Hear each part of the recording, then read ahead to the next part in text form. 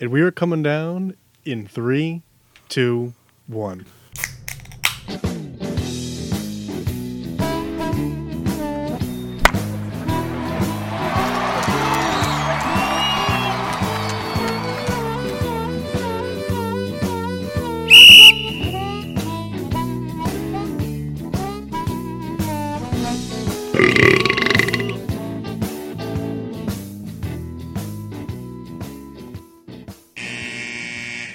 Welcome to Getting Sports with Drunk. Rat of a Red Baron here, joined by...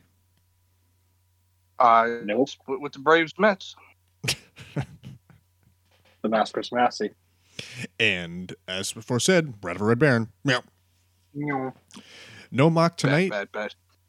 He is celebrating his betrothed's birthday, so a big happy birthday to Marissa. And now that with no mock, I mean, we could just rank on the Giants all show, which, we probably should. Giants suck. Riddler foreseeably joining us, hopefully very soon. We'll keep tabs on that, but yeah, we're here. We're here. Yeah, we are. Are we? Well, I mean, where we are? I think so. You boys drinking anything?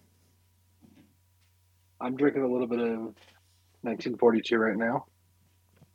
And not only is he doing that, he's preparing a meal. I am. That is tradition on the show for me. Right. An aspect that I actually kind of really enjoy. I think, too, we should find a way, maybe down the line, we can incorporate just a whole cooking segment of the show, which is a really terrible audio medium. I can really just live stream this as I do it.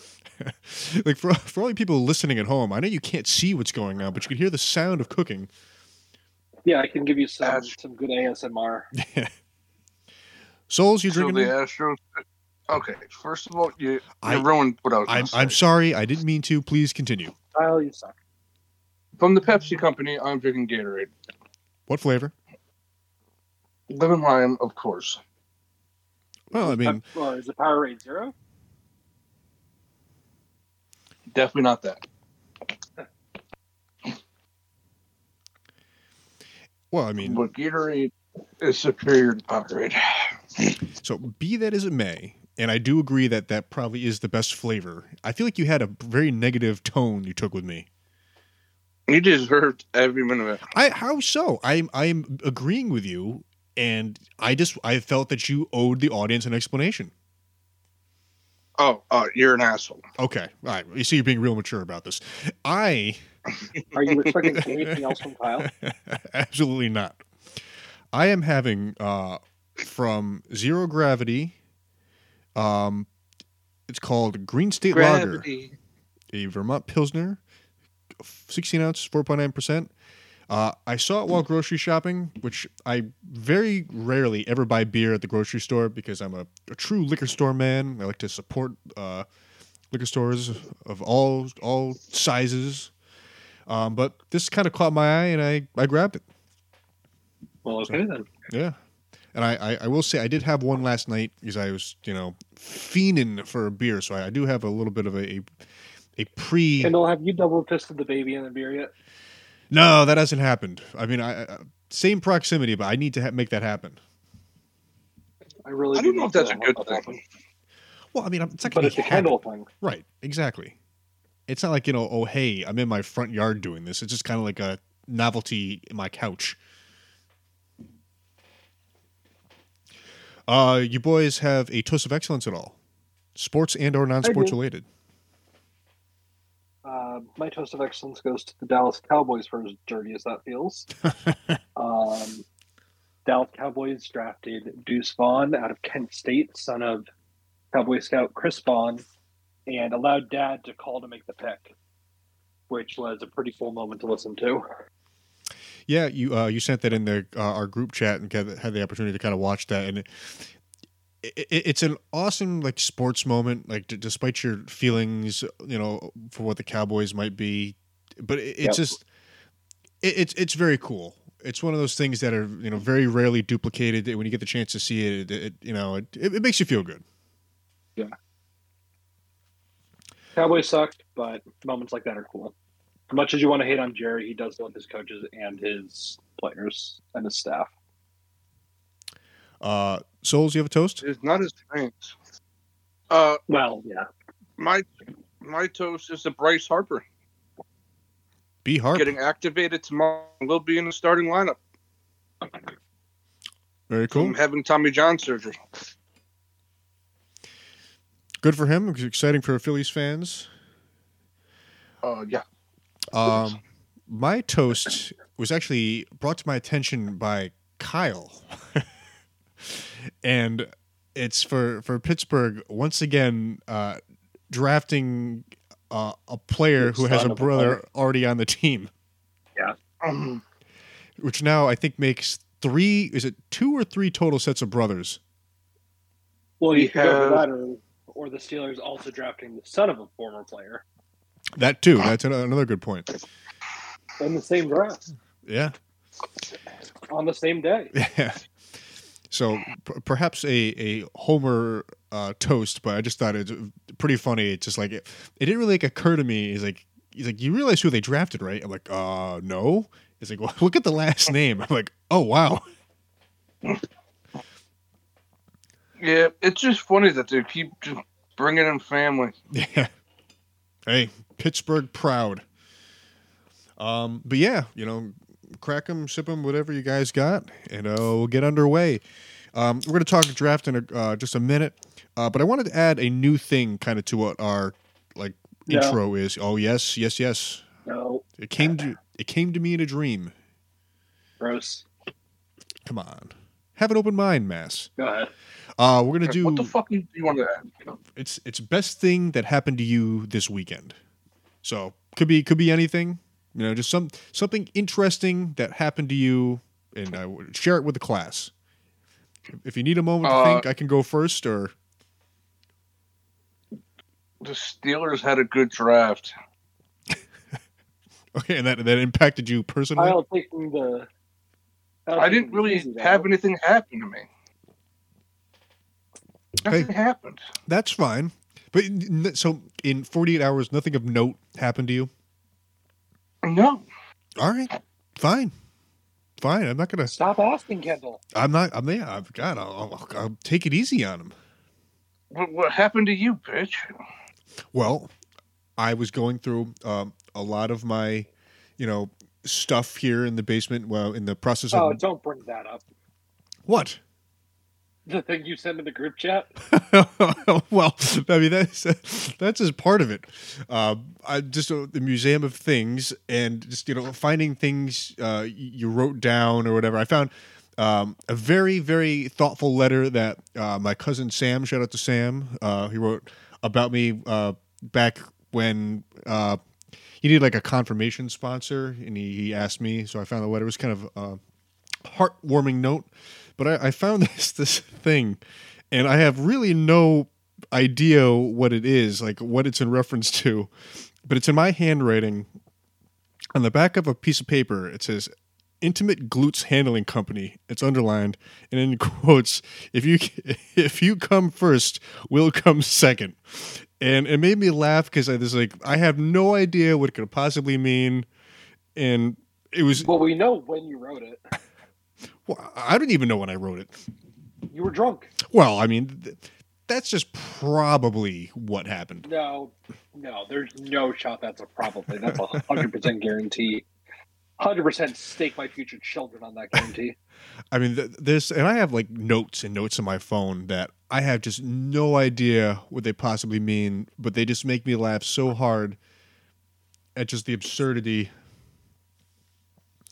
So finding those gems was the best thing that happened to me this weekend. Mass, you have anything?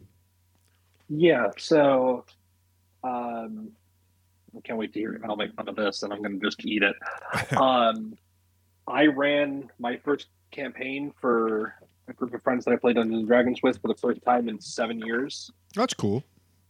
Yeah, it was weird to be behind not being a player anymore, but actually as a game master. But it was a lot of fun to take that back seat. I'm reminded of the good group of people that I play with where I really don't have to do a whole lot because they're so engrossed in what they're doing. I can kind of just take a back seat and let them run wild.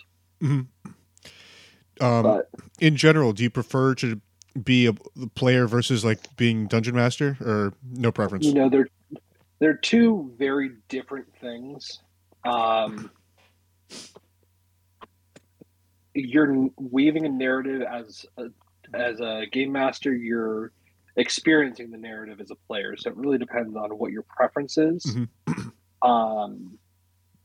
I personally like being behind the screen more and controlling it, but that's just because I have insatiable need to know. So not being able to know what's going to happen next or anything just eats me up inside. But I do prefer being behind the screen more. I think I will continue this, but this is a campaign that'll probably last 50 or 60 weeks. Wow. Well, that's cool too, especially if you haven't like with a certain group of people in a while. You know, that's always a fun. Hey, Massey. Yep. How ridiculous would it be if we played? Kyle, we have to do this. What do you mean by ridiculous? Like, do you think it would just get really off task? Yes, 100%. You know our friend group? But in a way, anything we set out to do is off track within an hour. But in a way, it would be perfect because I feel like if Massey was the game master, he could doctor something for us that would be so perfect, and we'd have so much fun with because of the type of people we are that we probably want to do it again.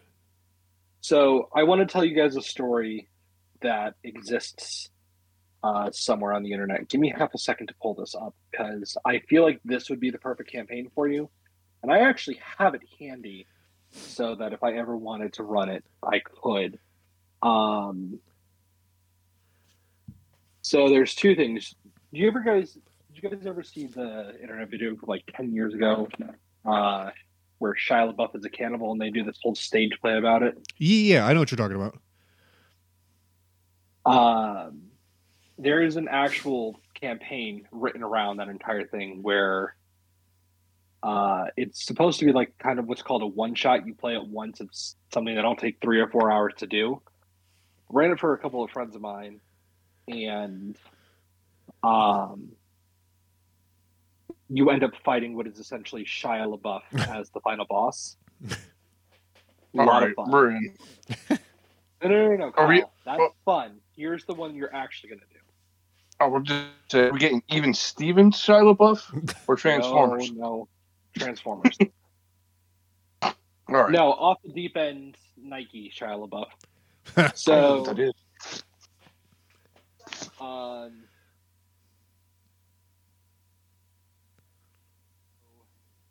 DM for this campaign that I know about came downstairs to a group of players that they'd never played with before, just agreed to run a one-shot for them. Came down in a flaming Hawaiian shirt and screams, "Welcome to Flavortown." The most important non-player character is called Guy, who is a fat-ass fire genasi, which is half genie with white flames instead of normal flames for hair. They started off in a town called Flavortown. Every business was... Yeah, that's the joke. Every business was a shitty, fucked up dive bar or hole in the wall. And he called the campaign Dungeons, Dragons, and Dives. That's awesome. The biggest, most memorable moment I remember is there was a Storm Giant version of Gordon Ramsay with... and one of the players had a sword made out of ribs, and every time he used that to attack, one of the guys would just shout out, "That's gangster." This is just the kind of random shit that you can do with this game that makes me love it. That is so awesome. Hey, real quick, just because I'm thinking of it's kind of a transition that works. I wanted to give you guys your Riddler ranking to pick 5 out of 6. You could give it, your ranking whenever you're complete. But Massey, the one I have for you, it kind of worked out perfectly. So I want you to pick 5 out of these 6 and rank them, and give your reason why you rank them as such and why you've omitted one. For you, objectively, in your opinion, which of these World of Warcraft characters are the best to kind of play a campaign with? And you can write this down. This should be good because I'm really curious to just. Can I do mine off the cusp? Because I guarantee I can. Yeah, that's no problem. All right, ready? Fantastic. All right. Dwarf, Night Elf, Human, Orc, Tauren, Troll. So up until recently, I would have said that Tauren was the weakest one because it had the most limitation of classes that you could use. Taurens were limited in aspects that many other horde races weren't. However, with the newest expansion, Dragonflight, Tauren, I'm just waiting for Kyle just to go, what the fuck, at some point. That's why I'm going on like this. The boundaries between Horde and Alliance kind of got dissolved, so pretty much anything can play anybody now. So there is really no limitation. I mean, I think each class has one thing they can't be, but they may have even gotten rid of that. So to answer your question, what's the most fun to play? I'd say lore-wise is probably Orc, then Night Elf, then Human, then Troll, then Dwarf. Taurens just don't really come into the lore as heavily as the other five. So if you want like backstory for shit like that, that's where you go for it. All right. So before we get into I want to give you Souls, your Riddler ranking. And I mean, you can go right off the cuff like Massey did if you wanted some time to think about it. So I gave for you, Kyle, secondary, like quick serve restaurant items. So like stuff you find in, I try to choose places that didn't have like drive-throughs, but something that's kind of like fast food. You know what I mean? I'm sure I will once you say that. Okay. All right. So I have for you the queso from Moe's, the cornbread from Boston Market, the cheesy bread from Domino's, the tater tots from Wayback Burger, the fried rice from Pan Express, and the biscuit from Popeyes. Okay. So automatically the fried rice from Pan Express is gone. Right, I didn't even think about it. So funny. Let's go with say what was one before that? The fried rice. The biscuit from Popeyes. Well, yeah, biscuit from Popeyes. I'll go down. That's again. number 5. No, right. I'm good. That's number 5. That can die. It's so dry. Let's go. Sorry, same again. I'm sorry. Kyle.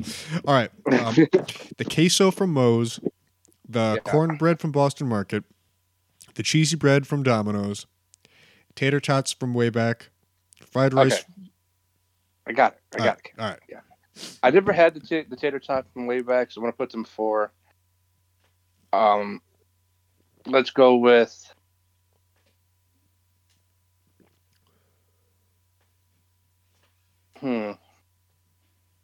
Let's go with cornbread 3, cheesy bread 2, queso 1. All right. I dig it. I really don't eat any of those. Well, that's why I chose like items that kind of like are on the menus at these type of places, but like you're not like going out of your way to order them. Oh yeah, Pan Express I'll never eat again. And I tried it. It's hard because I didn't want to include Popeyes because, in my opinion, like Popeyes is kind of just like a regular fast food place. All the other places are kind of like traditionally don't have drive-throughs. It's more kind of like you buy the food there and then you're still staying in to eat it, even though it's made right like instantly. I should have the apple pie from Popeyes. Oh, well, that's a game changer. It's so good. I don't know why. It was good that day. I enjoyed it. Too. But hey, let's talk some draft. Yeah. Okay. So the Panthers ended up taking Bryce Young. Right. How much of a surprise, in your opinion, if at all? Not at all. Not at all. From what I've read is that the Panthers got like a B. I've seen some reports that they've reached on their third round pick. They could have got him way later. Do you want to bring we're going to talk about MVP or not? Well, I just figured, we talk about the stuff we want to. Like, I mean, I want to talk about like each of our teams, what they. All right.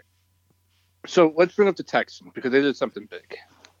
Yeah, I mean that was like exciting. Yeah, so they drafted C.J. Stroud and then they traded back to the third pick for Will Anderson. D'Amico Ryans is really trying to have his own effect on the team. He wants guys that are going to play hard and are good people. Mm-hmm. And from what I've read, people love their draft. Yeah, it was very aggressive. And they need to be because they've been so bad for so long. Like they haven't had a good team in 5-6 years. Yeah.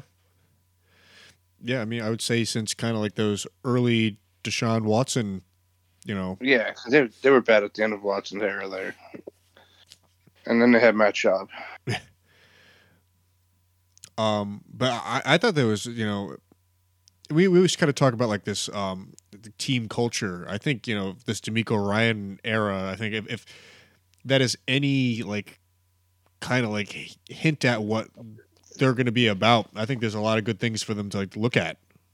I think they finally, found their coach after the fourth time trying. Massey? Not there. Not safety, Frank Tomas Rico. The Texans really did what a lot of people said that they needed to do. Like Kyle just said, they made a culture move. They're establishing who their leaders are going to be on both sides of the ball and setting them up for the future. The good thing about what they did is because they had the picks from the Deshaun Watson trade, they were playing with house money. Right. Mm-hmm. So whatever they did with those didn't matter because it wasn't their pick. They weren't supposed to have those anyway. So they made the best of the Deshaun Watson situation and got a cornerstone for their defense. So I really like what the Texans did with their draft. I thought it was game changer, and I'm very happy that D'Amico Ryans is nowhere near my division. Yeah, he was a good coach for the 49ers. Yeah, he sure was. And they said that they had the worst draft in all of football. Yeah, 49ers didn't have a great draft, but I don't think they had the worst draft. No, but they drafted a kicker. The third round. So what? Listen, I'm not making fun of him. Drafted a kicker in the first round, and he turned out to be pretty good for 20 years. Talk about the Raiders, who made a questionable pick, in my opinion. I think that they had a B draft. I don't think it was the worst. I don't think it was great. Man, that dude looks like an asshole. I mean, Tyree Wilson. Yeah. I feel like the Raiders have the same drafts every year that they kind of just, it's not even like a need. They just go off entirely like what their gut is telling them to do. I mean, that would be fine if it wasn't so bad all the time. They reach for people. Yeah. Yeah, I don't know. Yeah.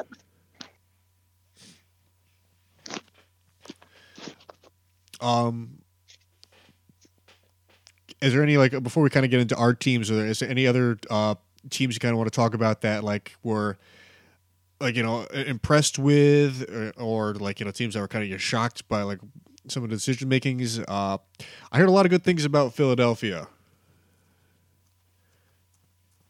Yeah, Philadelphia.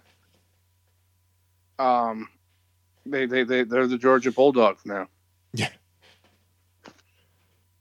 They have so many Georgia players.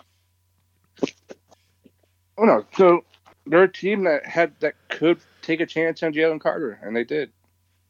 Right? They have a culture there that's going to make him work hard. Mm-hmm. Fletcher Cox and Brendan Graham and all those guys. And then Nolan Smith fell to them at 30, so they took him. Yeah. And go ahead. It seems like Philadelphia too, even like the deals they make, in trading picks and whatnot for players, it's like everything they touch turns to gold right now. And I don't know why that is. You got a good coach. But even then, I mean, even like from like a general manager level, I don't know. It seems like they're fleecing teams is not the right thing to say, but it seems like it's like they know something that these teams don't. I can't explain it. They're willing to take chances on characters, right? Jalen Carter has a bad rap, but they're willing to take that chance on probably the best player in the draft. Because if he didn't have the bad rep, he probably would have been the third pick. Or at least the fourth or fifth. Right. It would have been the Texans trading up for him, not Will Anderson. Right. It was so funny. I forgot. And when I was looking at the day one draft results, I'm like, why are there only 31 picks here? What did I miss? I totally forgot the whole like Miami debacle. And then, can we just talk about Detroit for a minute? Yeah, absolutely. I guess they didn't want Swift anymore. Yeah. Because they took a running back with the 12th pick. Well, and that's kind of what I was talking about, like the whole like Philadelphia thing. Yeah.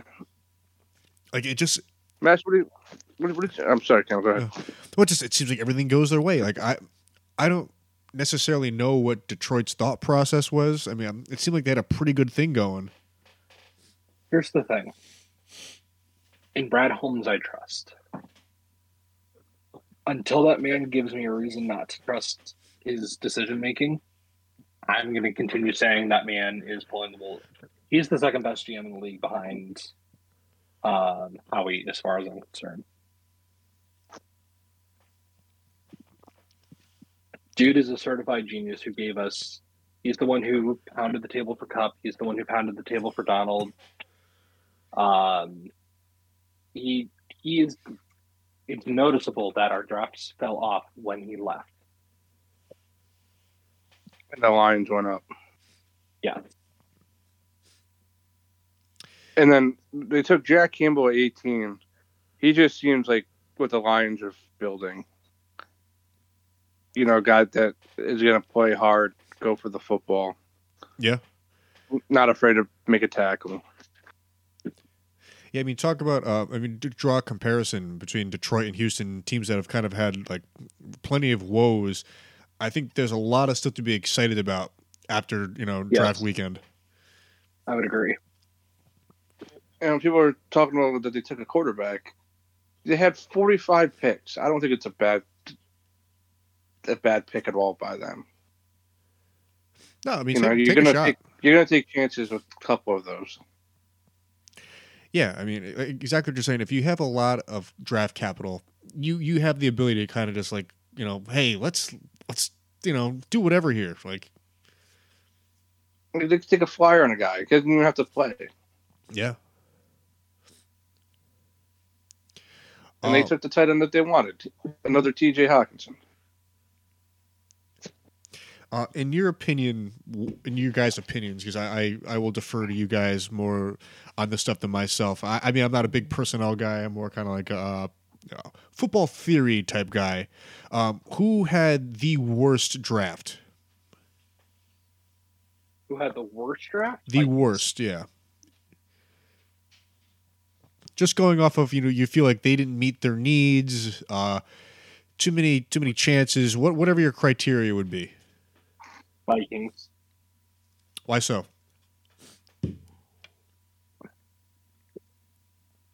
I'm pulling up their picks again real quick. Yep, no problem. But they didn't need another receiver, so that's why they took Jordan Addison.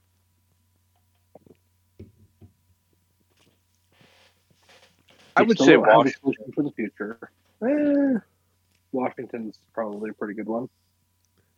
Washington picked a corner that should have went in the second round. Washington reaches a lot.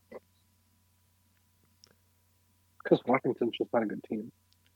Like they chose Manuel Forbes over Christian Gonzalez and Joey Porter. Like, you're dumb. I mean, that's a team that's kind of like without direction. It seems like it's been that way for a while. I mean, their last, what a good pick was defensive end. Why can't I think of his name? Chase Young, but which one? Chase Young? Yeah, Chase Young. I mean, I would say that was probably the last pick that, like, hey, good on you guys for making this. But that's not even a case because they just declined his fifth-year option. Because he's been injured the entire time.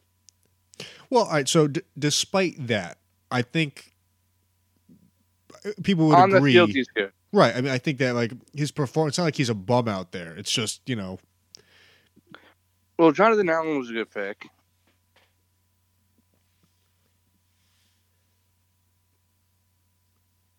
Yeah. I don't know. They know how to pick defensive linemen. They just don't know how to pick anything else. Yeah. Yeah, I think just Washington just has a lot of problems, just in general. Yeah. I just don't think Ron Rivera is that good of a coach. Because he's not. Who do you think had the best draft? I was gonna say flipping the script. I mean, all bias aside, I do think the Steelers had a wonderful draft. Yeah, Steelers had a great draft, but I mean, the winner has to be the Eagles, doesn't it? Those are the two teams that I heard like very encouraging things about. I don't see how you say the Eagles didn't.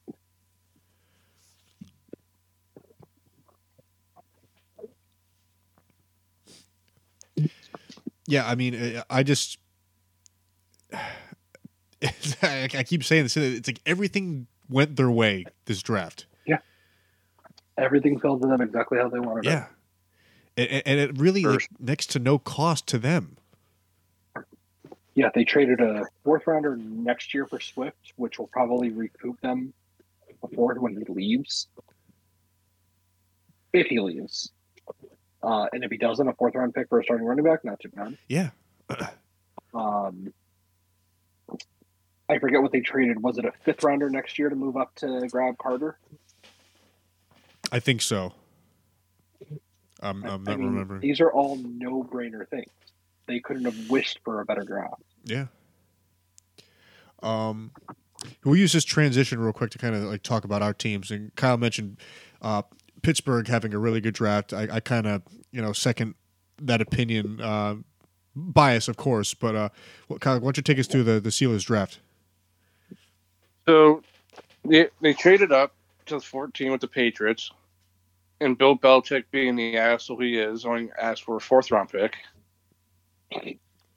because he didn't want the Jets to get this guy. So they selected Broderick Jones. Apparently, that's who the Steelers wanted the entire fucking time, which I believe. And then Steelers usually know who they're taking in round one.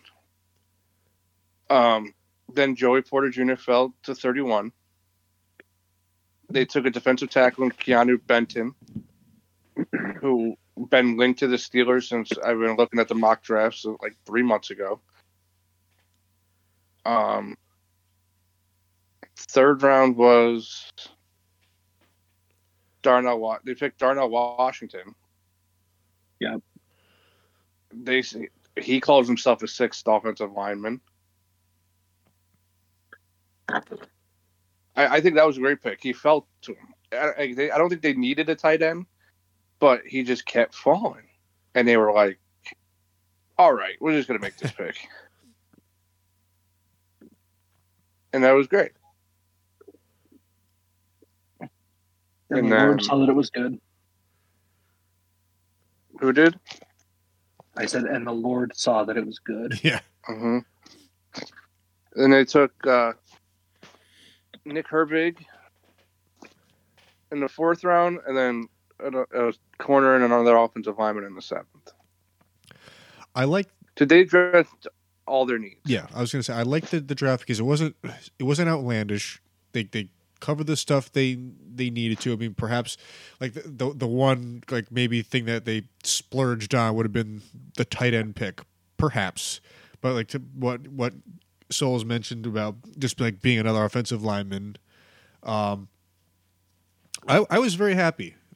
For the first time that and I've paid attention for a while, and I only understand X, Y, and Z, but I came away from this draft as a Pittsburgh fan saying, like, I thought they did a really good job with a new GM in place and, taking advantage of the players that were available. I was very satisfied as a fan.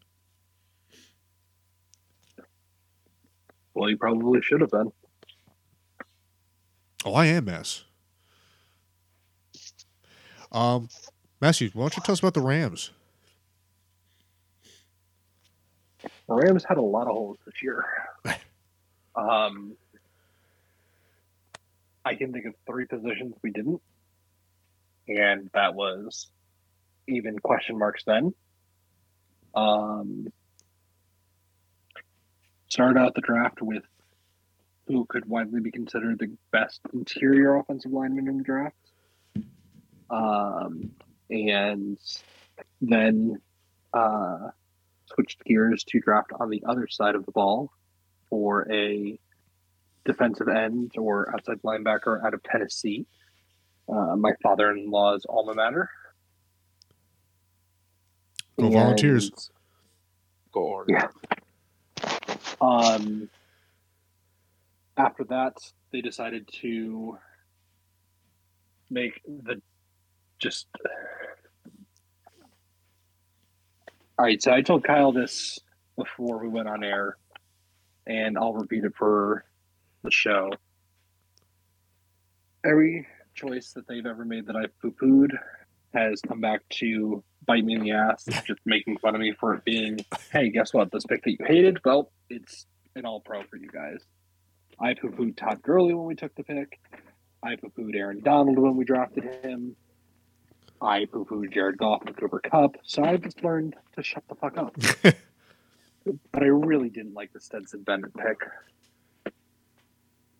But you know what? At the end of the day, I had to say to myself, he's short, sure, but the dude won 2 championships in college and actually looked good on the field. He was better than just a bus driver. He actually made plays when it mattered and stuff like that. So, you know what? For a backup who might end up turning into a starter, sure, take a 4th-round flyer on him. I don't care. Well,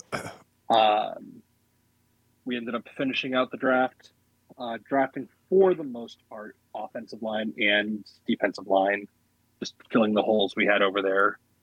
And that was the end of that.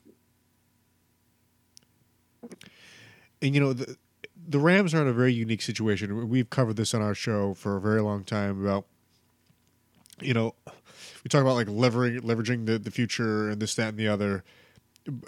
But there's something to be said about, like, you're not going to be going into a draft like not having a single pick. It's not going to happen. It's about how you take advantage of the picks that you do have. And I will say for the most part, especially because of all the high profile players that were, put in exchange for, I don't think the Rams have really ever gone out, especially this year, like in really bowled a gutter ball. You know what I mean? The stuff seemed to kind of make sense. I mean, it was really hard for us if we picked good players for us not to get a good reaction because we had so many needs. Right. But I don't think that we did a lot of reaching, so yeah, I'm happy we're in that as up. It seemed very appropriate, like the players picked. Yeah. Will Levis was from Connecticut. Is he? Yeah, he went to Xavier. Really? Yeah. Huh. I mean, that's not far from us at all. No. He fell to the second. Huh. I do enjoy, especially on draft day, when they're all dressed up and they're on their phone and they're all kind of like pissy because they weren't picked in the top 10 or whatever. That just warms my heart. That's kind of fucked up. Well, listen, you can just sit there and be calm and he looked pissed the entire time. Oh man, that Keon White dude who got drafted by the Patriots did not look happy. He's like, motherfucker, I gotta go play for Bill. Did you see that, Mass? I'm not exactly sure who we're talking about, but I can imagine it because Patriots aren't winning anymore. It was a second-round pick. They took this defensive end, and he was pissed. I don't know if because he fell or because of who drafted him. But he was just like, fuck this. I know we sort of touched on it before we went on the air. How much of the draft did you guys watch? 4. 4 rounds worth? Yeah. I just into all 7. How about you, Mass? When you say watch. Well, I guess, kind of like be present for. All 7 rounds. Wow. Good for you. Every single year. Well, Mass, remember I told you the Yankees were up? I don't know who anybody on day 3 pick is, but I pay attention. Mass, remember I told you during the Herman had 84 pitches through 8 innings? Yep. And Yankees were up 2-0. Yep. How quickly they lost 3-2. They lost. Yeah, they lost 3-2. Yep. Yeah, why does that not surprise me? They're bad. Yeah, that's a pretty big skid they've been on. Well, they've lost the best hitter right now. I've said before. If Aaron Judge gets hurt, that offense is done. Yeah, man. Which just goes to show that they're probably not the best team. You shouldn't lose one cog and not have a ruinous effect on your entire offense. Yeah. 'Tis a mess. But yeah, another draft in the books. Anything else you guys kind of want to touch on about it? Not specifically about the draft. I love Roger Goodell, though. Yeah, I will say his first round contribution, I think, is worth it. It's a shame that the way that things work, that it's really he's like around for like 25 of the picks, and then like that's it. He's there for all of it. No, but I guess what I mean is like his presence, like even in the first round, you see it. And don't get me wrong, I think this is cool. Like they'll have like specialty presenters come out and this that, but at the end of the day, I feel like it's really just a handful of picks that like he's involved with, and then he kind of like sinks into the background. I love that he accepts the booing. Yeah, he's a good sport. I mean, I don't really have any particular strong opinion either way for Goodell. I mean, I'm more or less indifferent about him, but I think he does play a pretty good sport.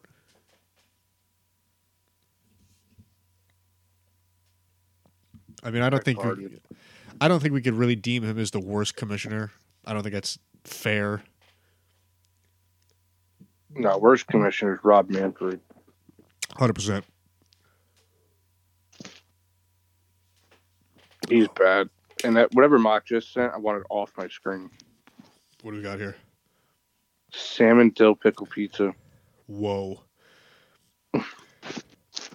I tell you, that doesn't look too good. Is it cream cheese as the base? I hope not. I don't really know. It looks rough. It sounds rough. Okay, so its sauce was a random mixture of ranch, dill cream sauce, and some basil in a tube. Gross. Mozzarella and a handful of Swiss cheese and sliced grilled dill pickles. Literally nothing. Yeah. I don't know what Gary cheese is. Oh, it's Gruyere? Yeah, that's it. I can't read. Listening to Kyle pronounce stuff that is just not automatically, obviously American is hilarious.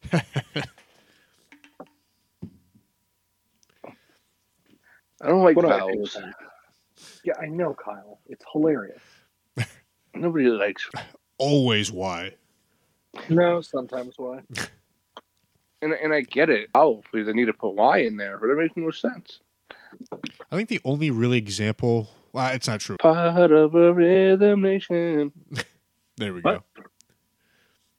I'm on lip sync battle with LL Cool J once. Is that show still on? Pretty funny, Kyle. I don't. Big Birch was pretty cool. What is pretty cool? Best thing to come out from that show was the Tom Holland bit. Tom Holland was good. Did Umbrella. And dressed up as Rihanna while he did it. Oh, man, what did Big Bird do? I don't know, but you're a big fan of it. Yeah, I know. I can't remember. I can picture the song, but I can't put it together. I don't think it was happy. I mean, that'd be kind of on par for a children's character. John Legend's kid was there. I mean, that's a pretty non-offensive song. Which song? Happy. Oh. Well, that was Pharrell's song. It is. But John Legend's married to the girl on that show. Gotcha. Chrissy Teigen.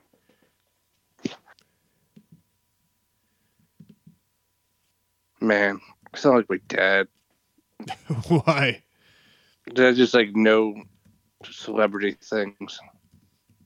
Yeah, your dad watches TMZ. He watches E too. Does he really? Mm-hmm. Every night. My God. Mario Lopez, baby. That is. I mean, I knew the TMZ thing forever. I didn't know that. Yeah. I also catch him watching The View sometimes as well. Your dad watches some bad TV. Yes, he does. That guy needs an intervention, a media intervention. I've seen him watching Ellen. God, this is just upsetting to hear. I don't want to hear anymore. Ugh. So I was thinking, over the weekend, just about this stuff, just stuff that I do, and I was curious about what you guys might do, just petty things in your life that you do to other people, just for whatever reason, and it's time to come clean about your pettiness. I want to know about it. I can start things off. I'm a very, very petty driver. Big time. Yeah, we know that. I know that from experience. You've witnessed, road rage aside, because that in general is something I can't control. I go absolutely ballistic in any situation. And the thing for me is, I don't need to drive fast. I don't care. I mean, I'm the guy who wants to go between 65 and 70 miles an hour. That's all I really care about. What I want is my own little space to kind of just do my thing and not just be bothered by anybody. And I just can't have that. Everyone is out to get me. And I just can't cope with it. I mean, just talking about it right now, I'm getting all fired up. And there's not a day that goes by that something ridiculous isn't freaking happening to me. Hey, calm down, dude. But a great example is I'll be driving, we'll take 95, 91 in Connecticut. Those are pretty good examples. 3-lane highway. Now, back in the day growing up, the rightmost lane was the slow lane. Then the middle lane was, faster. And then the leftmost was kind of the passing lane. At some point in our lifetime, that changed. And there's even signs to prove it, that the left lane is kind of the travel lane and left and right, you can pass on either side. Now, that is really only applicable to the 3-lane highway. Somewhere it got, switched over to any highway that has 2 lanes that you can just pass from wherever. So, an example, if I get passed on the right side, so I'm already if I'm in the left lane, that means I'm going faster than 70 miles an hour. Because you have to. Just in general, you have to. If I'm getting passed in the right lane, then what I'm doing is I'm racing ahead to get ahead of that person. Because they're wrong. So I will go out of my way. And I have documented, I have gone 4 or 5 additional exits out of my way to get ahead of somebody, to get ahead of them because they passed me on the wrong side. That is pretty petty. If somebody takes a long time in the drive-through, I'll put extra of what they don't want on it. That's pretty funny. That's pretty messed up. I like that a lot. That is a. So that's like if you were taking forever in the drive-thru, you would put extra mayo on your burger. Correct. Oh my god, that's funny. As long as they say there's no allergy a part of it, they're getting extra pickle and onion. I mean, actually, that just makes you sound like a dick. Then they're like, "Hey, I said no." I'm like, "Oh, I'm sorry." You can go around again. Hey, have you ever take so long next time? Have you ever made somebody just let's say someone right out of the gate is kind of being a pain at the drive-thru? Do you make them go and park for a long time? I park them. Yeah. Not for a long time, but I park them. They want fries, no salt. They're getting salt on those fries. I mean that's pretty petty. I like that. Massey. So if somebody pisses me off at work, generally what I'll do is I'll turn their emails off for a period or 2 until they come tell me, and it's like, oh, I don't know what you're talking about. There's nothing wrong with it. Hilarious. Basically, I'll make the machine stop working for 2 periods until. And generally, just the people I don't like. If somebody's having a bad day, whatever. But somebody who's consistently rude, yeah, I'll shut your stuff off for 2 periods and just let you come down freaking out why it's not working. And I can see when they're coming into my office, so I'll reactivate it as they're walking down the hallway. And they'll get here and be like, look, it doesn't work. And it'll work right in front of me without me having literally done anything. They'll be like, I don't know what you're talking about. Hilarious. That's probably as petty as I get at work.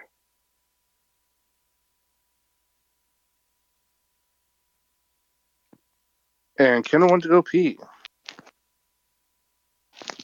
Did we lose Kendall again? You went to go pee. All right, well, Kyle, entertain the people with how you got your first car. I'm back. Yay. I planned ahead. I mean, not really.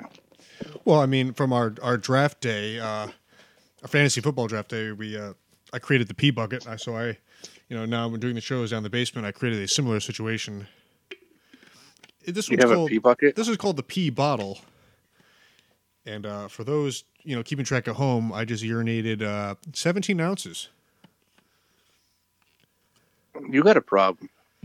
What? Because I'm urinating? You have a bathroom upstairs. Yeah, but look, then I didn't have to. All I did was I muted my microphone so no one heard me, urinating. Did my business, and now I'm back. Didn't even skip a beat. We are a part of a rhythm nation. Yeah, there we go.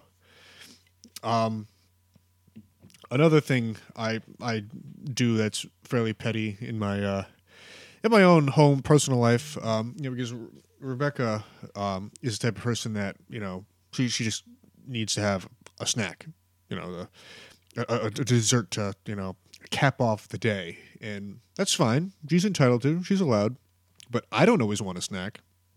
I don't always need to have a bowl of ice cream or whatever. So a lot of times I'll be like, okay, yeah, you can have that, and then I'll offer to to get the snack or whatever, and then I'll go out to the kitchen and be like, oh, you know what? I'm gonna actually have the snack too. So, how about this? I'll get the milk and you get the snack, and then I run and get the milk and go sit back down.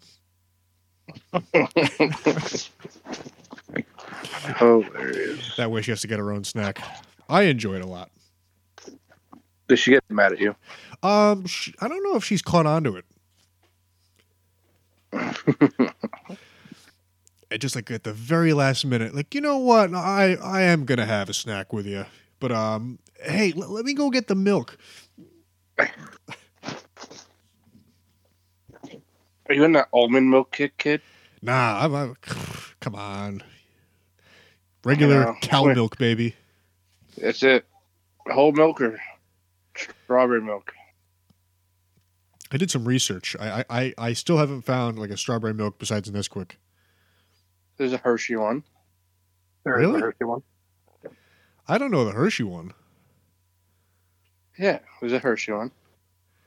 Guidus. Didn't know they had a strawberry either. I mean, that's kind of like a Connecticut company. Ish. Yeah. Dude, I got strawberry milk all the time for lunch. What, from high school? Yeah. I don't remember that even being an option.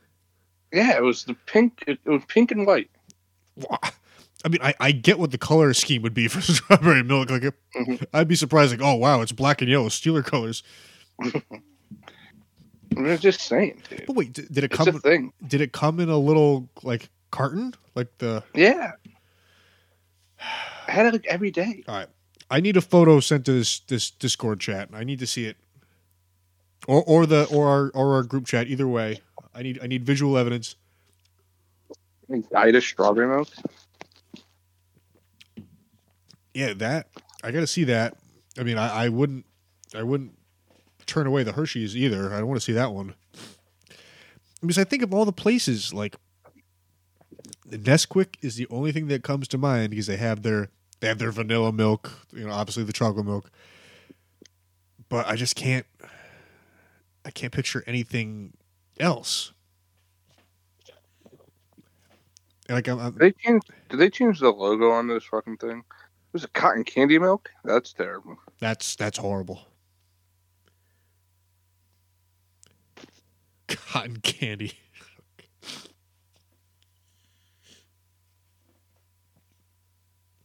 This is strawberry True Moo. Really? No, I'm just kidding about that one. Can't stop going back to this cherry cotton candy milk. Yeah, that's rough. I hate anything cherry. And like, all right, I got something for you guys. All right. What's your least favorite? One more time, you kind of cut out there. What's your least favorite flavor? In like regards to what? Just in general, like what's the one flavor that you're like? What'd you say, Mess? Black licorice, hands down. So I agree, black licorice is terrible, but I can't really think of outside of just like the candy black licorice. What other things? In general, I hate black licorice. That is my least favorite flavor of anything. Fair, that's fair. I asked him for specificity first. That's fair. I'm going with cherry. Also, all things cherry. You both are just objectively wrong. Dude, it just tastes like fucking cough syrup.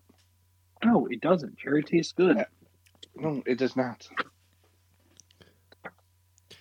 I would say, like, as the Jerry Garcia is a top. Actually, you know what? I changed my mind. Top 5 Ben and Jerry's flavor. I changed my mind. Anything banana flavor. Kyle, you beat me to the punch. I was gonna say, like, in general, like, I do like to eat the bananas as a fruit, but anything, like the Laffy Taffy was like the first thing that came to mind. Yeah, banana's pretty rough. I just like banana, like the banana milk that Nesquik came out with. What? Kyle's just all over the place with these milks. Yeah, I haven't heard of half of these. Dude, it's rough. Who's that for? People that like banana. I mean, my God. All I know is I don't want to be friends with those people. It's like, I got to get my banana fix. Good thing Nesquik came out with this banana slurry for me to have. Oh, it's horrible. Just go to the fucking gas station, right? Yeah. Go to the milk section. You'll see it. But I mean, so I still go to a lot of gas stations and whatnot, and I even using Sheets as an example. I don't think I've ever seen any of these flavors. Dude, how often do you look at the milk? I do a often. I mean, I do a pretty thorough search. I'm in there. There's no way, dude. You go to the soda, the Gatorade, the juice aisle, and that's it. You stop looking. Listen, I'm a scanner. I'm paying attention. I got my eye to the fridge. If you were paying attention, you'd know about these flavors. I disagree. Got you there, Kendall. I disagree. I mean, all right, strawberry, I will concede to. All right, strawberry is pretty regular, but I can't sit here and agree that banana milk is just everywhere. There's no way. Dude, yes, it is. Well, it's Nesquik. Kendall on this one. I know I've heard of it, but I'm with Kendall on this one. It's not everywhere. Okay, but if you've seen Nesquik, it's probably there. And is it only available in the, I don't know, what do they come in the... Only in Wallingford. The little containers, what, they're 12 ounces? Maybe? Yes. It's the Riddler. Hey, sorry guys. Hey, no problem. I had some prior engagements that went way longer than anticipated. Isn't that the best? Yeah. So I figured I would just hop on for the end. I didn't know how much longer you guys had. I saw you had some technical difficulties. Yeah, it was great. Audacity shut down entirely. Discord. We got another hour to go, Paul. What was that? We got another hour to go. All right, well, I'm here for it. Well, hey, I can give you your Riddler ranking. All right. And you can think about it. So this is pick 5 out of 6. And for you, I chose Lupe Fiasco albums. So right. You can go right off the cuff if you want to think about it and write it down. It's up to you. I'll go off the cuff. All right. So basically, I just took the first ones in a row. So Lupe Fiasco is Food and Liquor, The Cool, Lasers, Food and Liquor Part 2, The Great American Rap Album, Tetsuo and Youth, and Drogas Light. All right, so we're going to eliminate Drogas Light. And please provide some reasoning. So Lupe Fiasco, I love him a whole lot. He's my favorite hip-hop artist, but he's a very alternative-minded individual who has used his platform to become more and more political, and not from a standpoint of just race and whatever. You see a lot of the hip-hop artists go racial problems and stuff. It's a lot of how we're treating Muslim immigrants and political offices and stuff. It's just too much. So for the same reason, I'm gonna put Testu and Youth at 5, just because that's kind of when that really started to hit home. I'm gonna go Lasers 4, Food and Lasers Liquor. at 4. You heard it here first, folks. Yeah, Lasers at 4. Food and Liquor Part 2 at 3, Food and Liquor at 2, and then The Cool at 1. The Cool is the best album. It's produced one of the best hip-hop beats of all time, and hip-hop saved my life. I really like the whole random thing that he's got going with that girl. I can't remember her name, but doing the random slam poetry kind of things. Mm-hmm. In between, he does the Superstar. I think Superstar is probably his best single of all time. I don't have the stats to back that up, but Superstar might be his most successful single of all time. With my guess would be Kick Push 2, and then Superstar 3 would be my guess. I think that's pretty fair. But Paris Tokyo is a real mellow, very slow R&B type song. It's very good. Dumb It Down, I thought was a really good song. And then like just like they have like other ones, like he has High Definition, which is with Snoop Dogg, very underrated. Little Weapon with Nicki Jean and Bishop G is a really good song. I forgot about that song. And then there's the last song, which I always think is super forgotten about, is Go Baby, which is a nice, real upbeat song. That's why I would have it at 1. Food and Liquor would be 2 from a nostalgic standpoint. His first album, Kick Push, was just a real cool song. I remember way back, I believe it's still in circulation. There's a basketball magazine called Slam, and they're most notable for their influence in the kicks industry, the sneakerhead world. They would come out with an issue every year that would be called Kicks instead of Slams, and it would highlight all of the, basketball shoes, both players endorsed and not, sneakers that were great that year.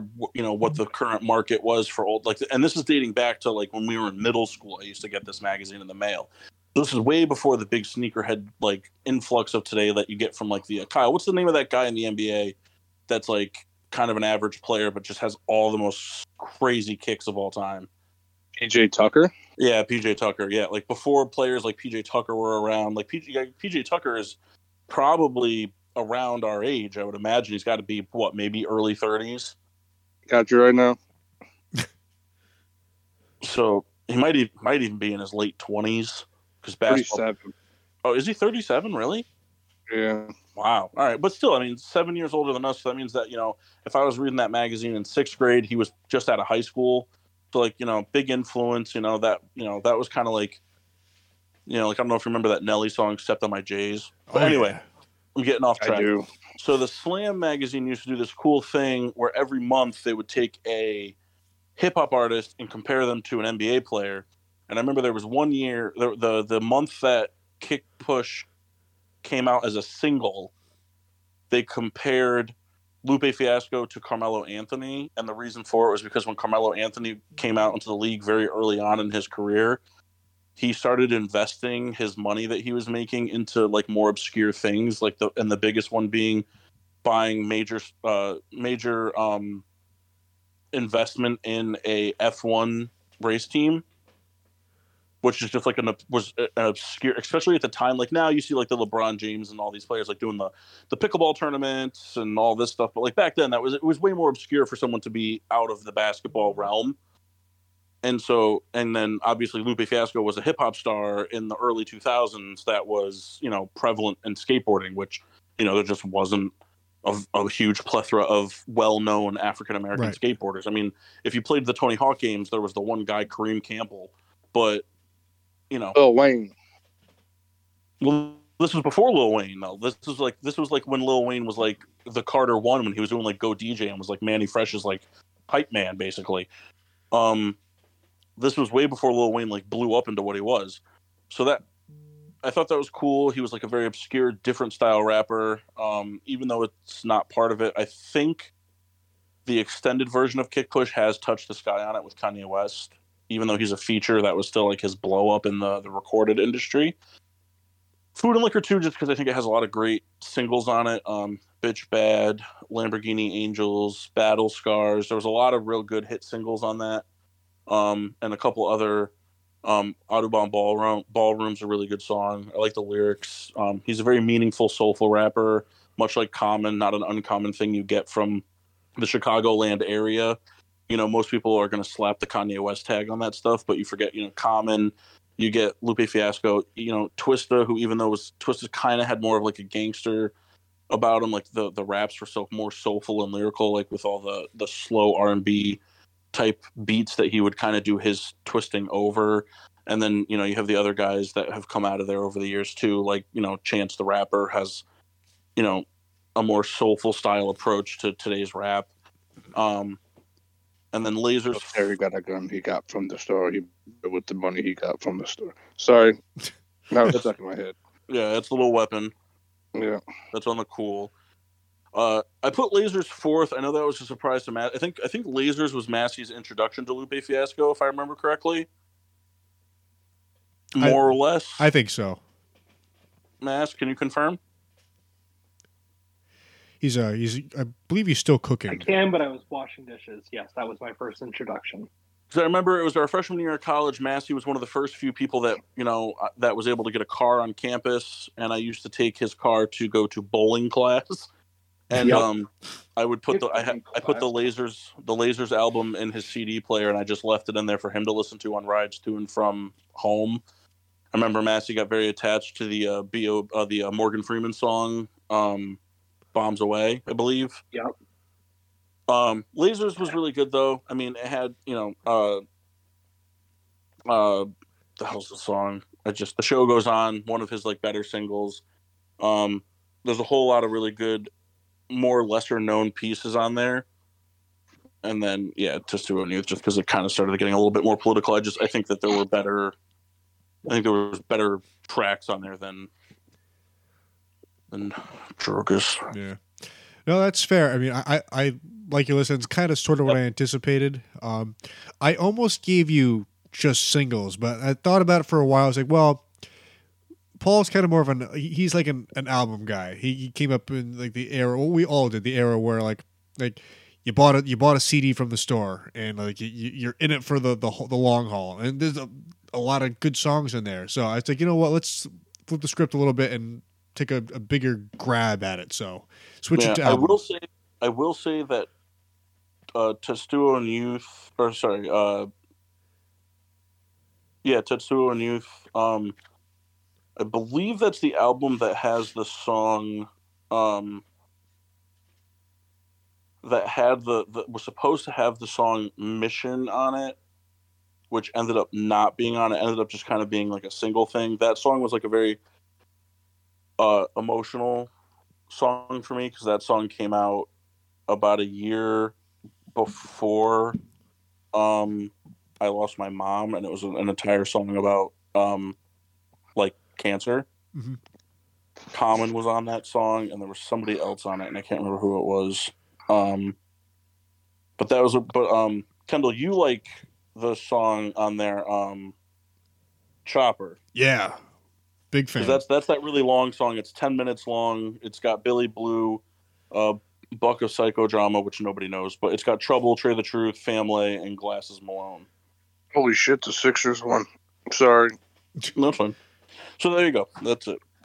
I like it. Oh, other thing that I really do like about is Lupe Fiasco, when he finds more unknown artists, even though he was kind of always a lesser entity in the hip hop industry, he kind of paid it forward, like what Kanye West did for him to bring him to kind of superstardom. Mm-hmm. And I won't even say superstardom, to stardom. He kind of did the same thing. So if you go back and you look through all of his albums, you'll see there's a female named Nikki Jean. She's pretty much on all of his albums. Instead of using big names for the, because a lot of rappers will use a larger known female artist, like a Rihanna.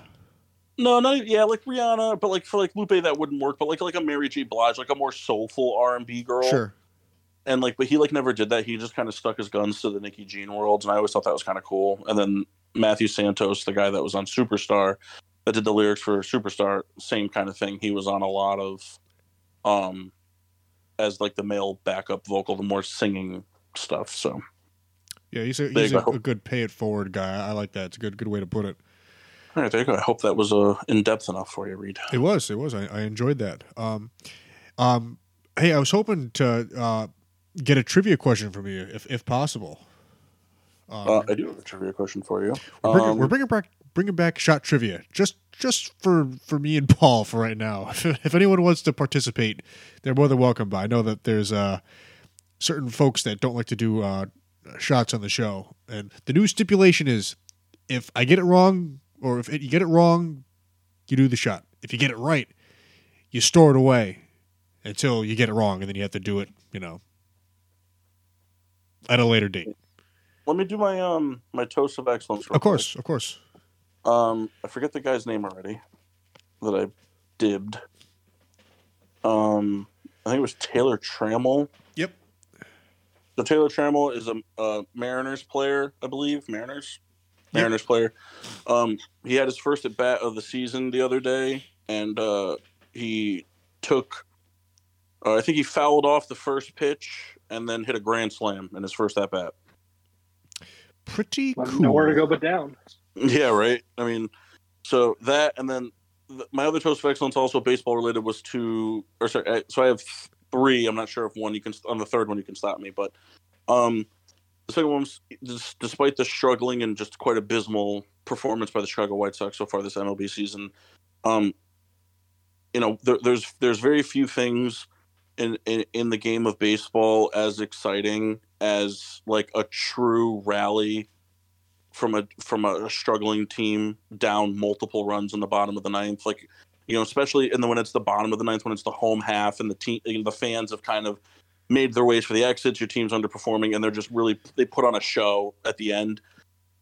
The White Sox were on pace, I think, to lose like 10 straight or something like that or whatever, but they were facing the Rays at home. They were down 9-5 in the bottom of the ninth. And they just kind of put on a singles expo to get them back to even 9-9 in the bottom of the ninth. And then Andrew Vaughn hit a 3-run walk-off on a slider real low and inside and just ripped it down into the left field bleachers to cap technically a 4-run comeback, but a 7-run bottom of the ninth walk-off, which is just, it's cool. It's like it's one of those types of things, I'm a huge sucker for the end of an inning type of thing, where like end of the game where a team is chipping away with base hits. It's not the other team committing errors and giving it away. It's not, it's not 2 bad pitches that resulted in, 6 runs on 2 home runs. You know what I mean? Like right. A couple bloop, like a bloop single with a stolen base and a bunt. You know what I mean? Like it was singles, hit into the perfect spots where there were gaps in the outfield or in the infield, and then just capped it off with a blast. I thought it was just always poetic to see that. Big fan. And the thing I liked about it is no big names were involved.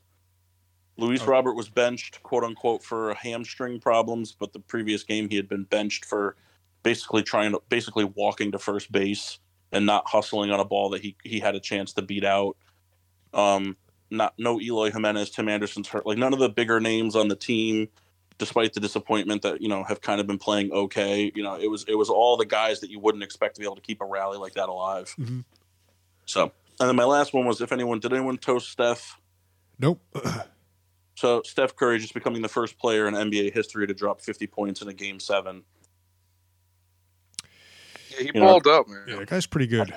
I mean, Steph Curry's no joke. He's probably he could make the argument for a top 10 NBA player of all time. He's definitely Steph is inevitable. Huh? Steph is inevitable.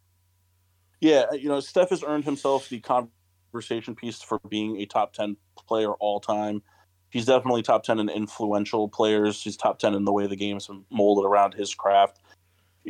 But regardless of how good you are, when you're playing in a league that has housed the names of LeBron James, Michael Jordan, Magic Johnson, Kareem Abdul-Jabbar, Kobe Bryant, Wilt Chamberlain, Bill Russell, to do something that none of those guys have ever done before, not to mention all the just random people that have ever been in Game 7s that, could do anything like that. I mean, Kyle, how many times have we seen just one guy go off and save a team from disaster? I mean, it could be anybody, Mm-hmm.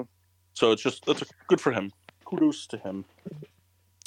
Paul, we also introduced this week best thing that happened to you this weekend. I don't know if you had something in mind that you wanted to share, or if nothing happened at all, that's cool too. Kyle said he had nothing to share. So what I'll say is I had a very it was up where we live in Connecticut. It was pretty much a washout weekend. Saturday was pretty much just poured all day. Sunday didn't really rain a whole lot, but it had downpoured all night Saturday, so it kind of just made outside just wet and saturated, and there was no sun on Sunday, and it was a little windy, so it was kind of chilly, so there really wasn't a lot going on. So really that was kind of like the best thing that happened, because me and the girls just kind of had a stay at home weekend, and we just spent the weekend as a fam. We pulled the bed out and put it in the living room and had like a camp out in the living room night. We played in the rain. and funny like Halloween, Amelia's old Halloween costumes and stuff, and just we just had like a real good like family weekend, something that we really needed. That That's good. It was kind of like one of the better weekends I really had in a long time. Well, we are all of that age where it seems like, you go from weekend to weekend, like, oh, well, there's this on Saturday, and then there's this Saturday night, and then, Sunday around, 2, we got to go do this. So, yeah. So it's just things get away from you in the real world, and you forget, not to get overly emotional or anything like that, but you tend to forget how important those things that you take for granted every day are, like seeing your spouse or your kid. Kendall, I mean, you just brought one into the world, so it's obviously still very prevalent for you. But as life will go on, you'll come home from work on days and won't have the energy to pretend to play school or play doctor or whatever, or whatever the thing is, and it just kind of. Kendall doesn't have to play doctor. He is a doctor. Kendall is a doctor. I always forget that you are a registered doctor. I mean, a lot of people forget. It is not brought up nearly enough. So, all right, I have your trivia question. All right, shot trivia, 2K23. Wade Boggs is the answer. Yeah, I'd like to submit Wade Boggs. Kyle's suggestion. All right. There were. Okay, here we go.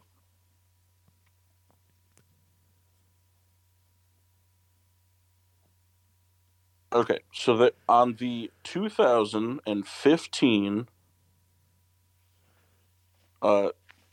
San Diego Chargers, there were 5 players that rushed for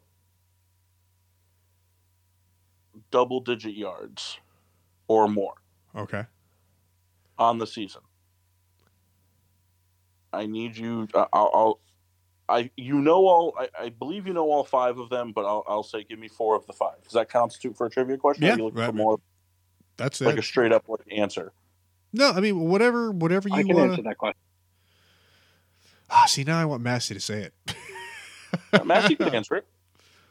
Here's the thing. I think in this type of situation, Kendall, the punishment, the result still falls on you, but you can pass it along to somebody else to answer if you want. Kendall, how about I give you a celebrity shot if you need help? All right. Well, I kind of like that aspect, and like I'm or like curious. Maybe like a teamwork thing, like you and Massey could do it together as a team, and if you get it wrong, you both suffer the punishment, kind of thing. Like it's doubled up on the punishment, but not necessarily the question asker. Yeah, I mean, I'll accept that. I was just impressed by how confident and how fast he had that at the ready. That's Kendall, why. That's the first year I really started paying attention, so I know where to start drawing my knowledge from. All right, well then, hey, let's roll with it then. All right, you go ahead, and I'll jump in when you need help. All right, this question was asked to you, but we need 4 to 5 guys on the 2015 Chargers who rushed on the season for double-digit yards. Paul? Yep. Can I ask one question for clarification?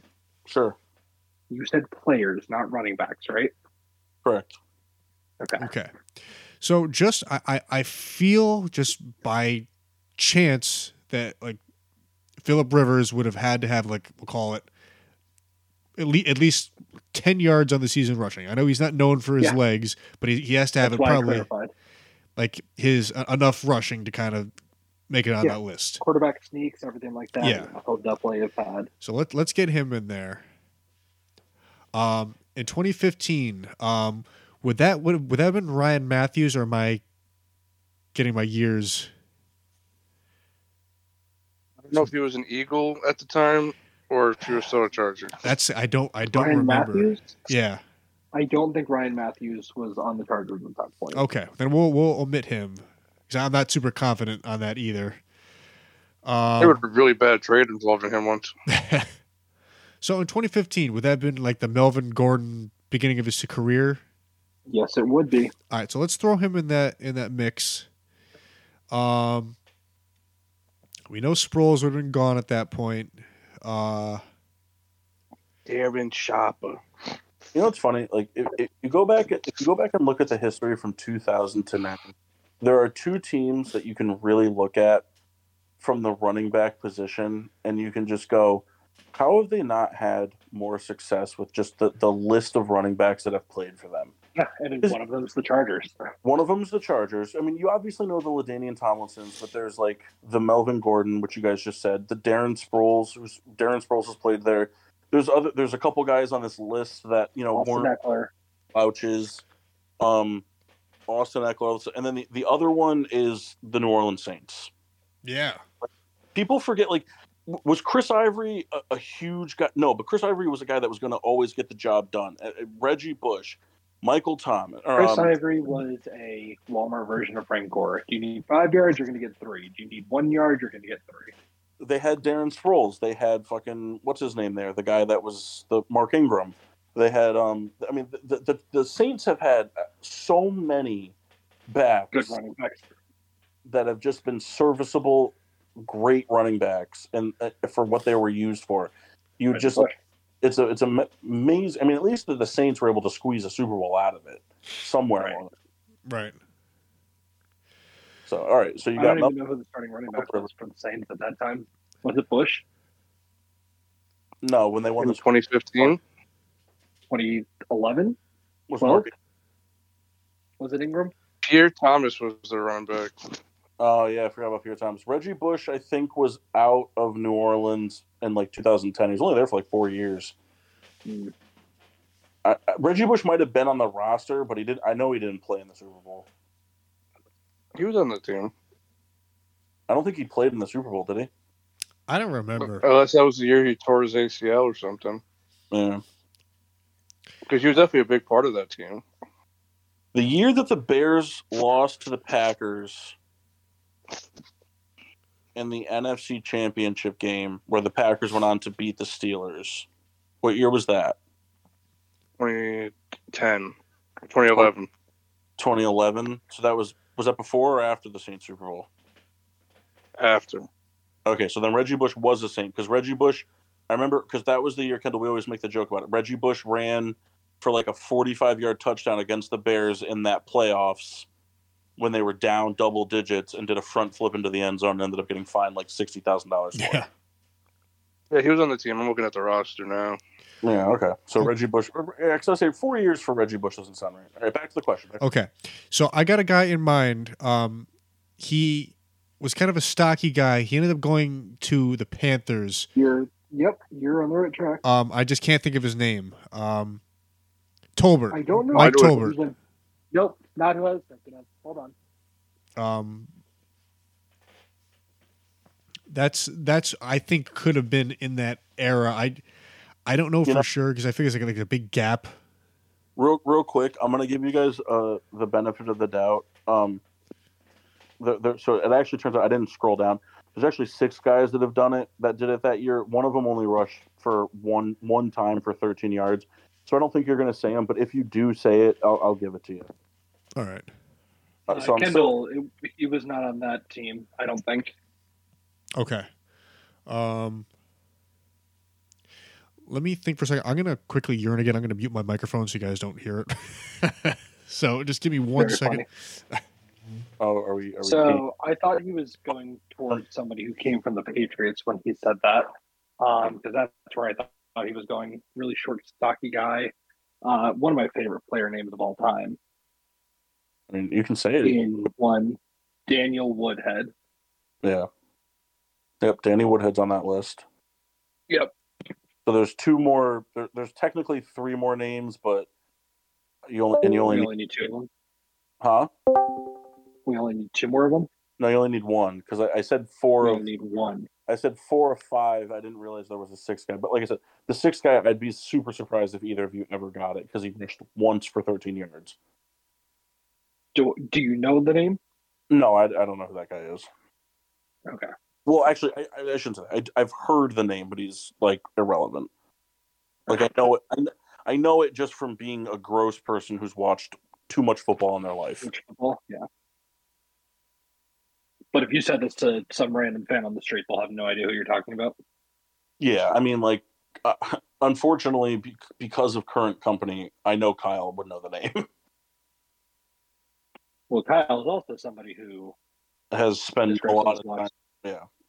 Well, and the thing is, like, I know like Kyle's more likely to know the name because he's an AFC guy. Like, he played in the AFC, which means Kyle would have seen him at least once. So I heard Danny Woodhead through the headphones there. Just a quick update. I have it's got to be like 40 ounces of urine in this bottle. Nice. That's actually pretty impressive. Why aren't you just peeing in the bucket? I got to reset up the bucket. Rookie move. I know. Bucket doesn't flush either. At least I can put a cap on this. Okay, so I'm sorry. How many more do I need? You just need one. One more. Sorry. I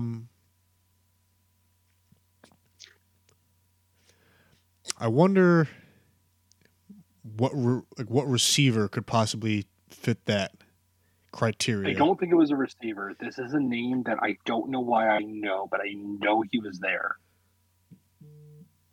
And this is a running back. Hi, Kyle.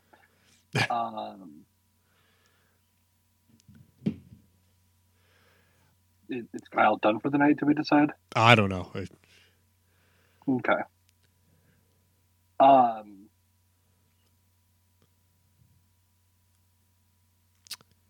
Maybe I'm questioning myself now. Well, I mean, let's think of wide receivers. Paul, how many strikes do we get? I'll give you 3. Okay. There might be too many, but well, listen. Let's do one strike. We get one strike, and then once we're wrong, that's it. All right, one strike. All right. So I don't think it would have been a guy like. So in 2015, Vincent Jackson, I think, was probably out of there, right? Yeah, he was with the Bucs by that point. Keenan Allen would have been there. Right. Yes. He was 2013. So 2015 was one of the few years where you had Keenan Allen and Antonio Gates together. Yeah. So there is a slim chance, I don't think it is, that Allen could have been the guy because he was more down the field, but I think when you're a younger receiver, they kind of toy around with, hey, let's run an end around, this and that. But the Chargers were never the team to do that, though. I think maybe not him, but like a secondary receiver. So here's the thing. This is the thing that I'm going to tell you. I'm thinking of a running back for whatever reason that went to UConn, and I can't get that out of my head, and I don't know the name. Was it the same guy who was on the Colts? I couldn't tell you. His last name was something Brown, I think. I don't know, Ken. That's where my knowledge ends. That's before my time. There was a guy, I think his name was Donald Brown. He was a running back on the Colts, but I don't remember when that was. But I'm fairly certain he played in UConn. Did he play for the Chargers? I don't know. I would have said no, but I can't think of anybody else who played for UConn and was a running back. Then maybe I'm wrong. What about a guy like what's his name? Jared Guyton? Oh my God. Was it Jared Guyton or Darius Guyton? I just know Guyton. I don't know. I can't remember what his first name was. I don't want to say it was Darius, but I'm not 100% sure. Certainly not sure enough to say, nope, it was that. All right, well, I guess to move things along. Let's say Guyton, I guess. Yeah, let's say Guyton. Incorrect. All right. Good waste. Good waste. I wonder which wide receiver it was. Oh man! I'll give you this: there of the 3 names remaining, 2 are running backs, 1 is a wide receiver. All right. Can you tell us which one is the no name? Which one's the name that you most likely wouldn't know? Yeah. The receiver. All right. Okay, so it's a running back.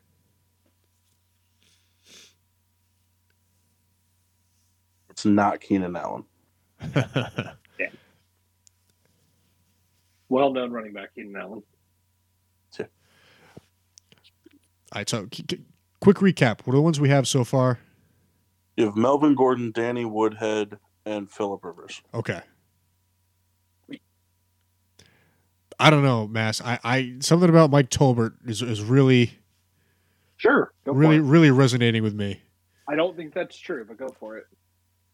I'm out of ideas, so we're gonna go Mike Tolbert. Incorrect. Damn.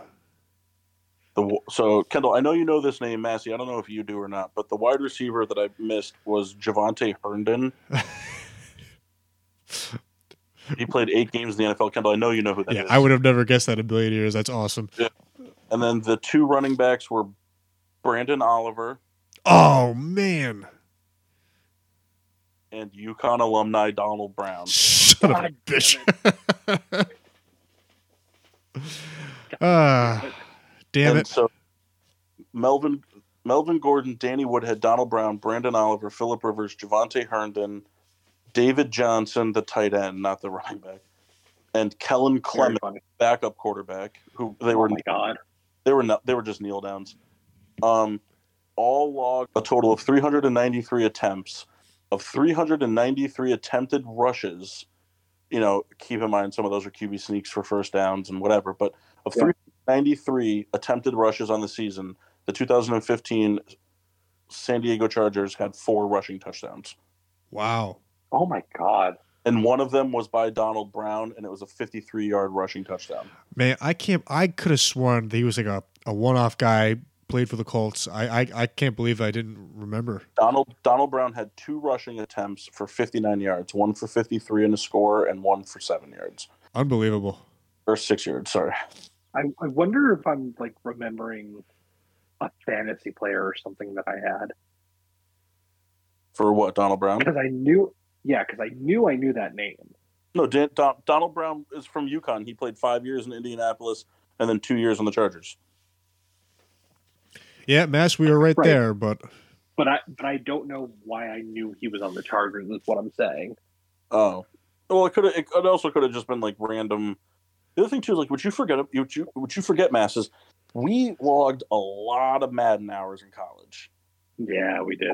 A lot of created franchises and shit, and you just get stuck with players, and you just kind of pick up who they are and where they went to school and who they played for, and you kind of just never, it gets stowed in a bank you forgot existed. Well, Paul, good question. Mass, thank you for your contribution. I'm sorry we didn't come out on top. I'll be doing a shot here of Maestro Dobel Diamante, 2020. I'll join you with 1942. Here, here. Man, you guys are thinking too high, expensive tequilas. Yeah, we're doing our shot trivia. We're doing our shot trivia, combining for a total of $89 for 2 shots. Yeah. Hey, what do you got for Paul? Whatever happened to the days of drinking like fucking OPA? Well, I think since we're gonna bring this back, I needed a liquor store in the worst way, and I'm just gonna get some Jack Fire because by some miracle I go on a streak and have 3 shows in a row where I get the question correct. Kendall, I don't want to speak too early, but we might be coming into a free case of some whiskey soon. So, ooh, if we do, you can. Hold on. What's this we shit? It would be stored at Kendall's house, but it would be for us to use for any purpose. So, everybody. Right, so I'm going to come down and raid Kendall's house. Well, you can feel free to I was going to open the option to. I don't know who would, but I'd open the option to everybody everybody in the group can take a bottle home because we would get 12 bottles. I'm not going to tell you what the product is yet, but everyone could take a bottle home, and then we would just keep the rest of Kendall's. And if we have like a hangout night. Kendall can bring a bottle of it, or have it for shot trivias and whatever. Okay. So Kendall, you're asking me a question?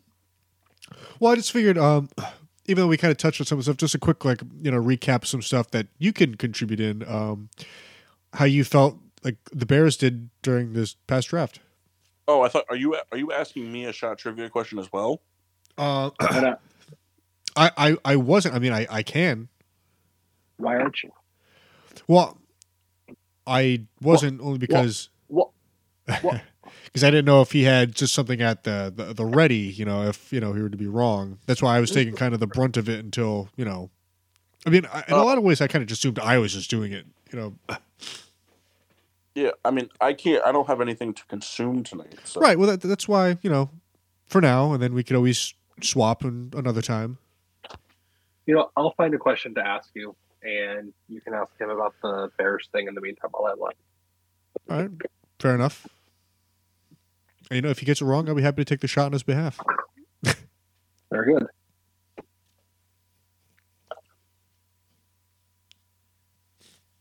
So yeah, go ahead.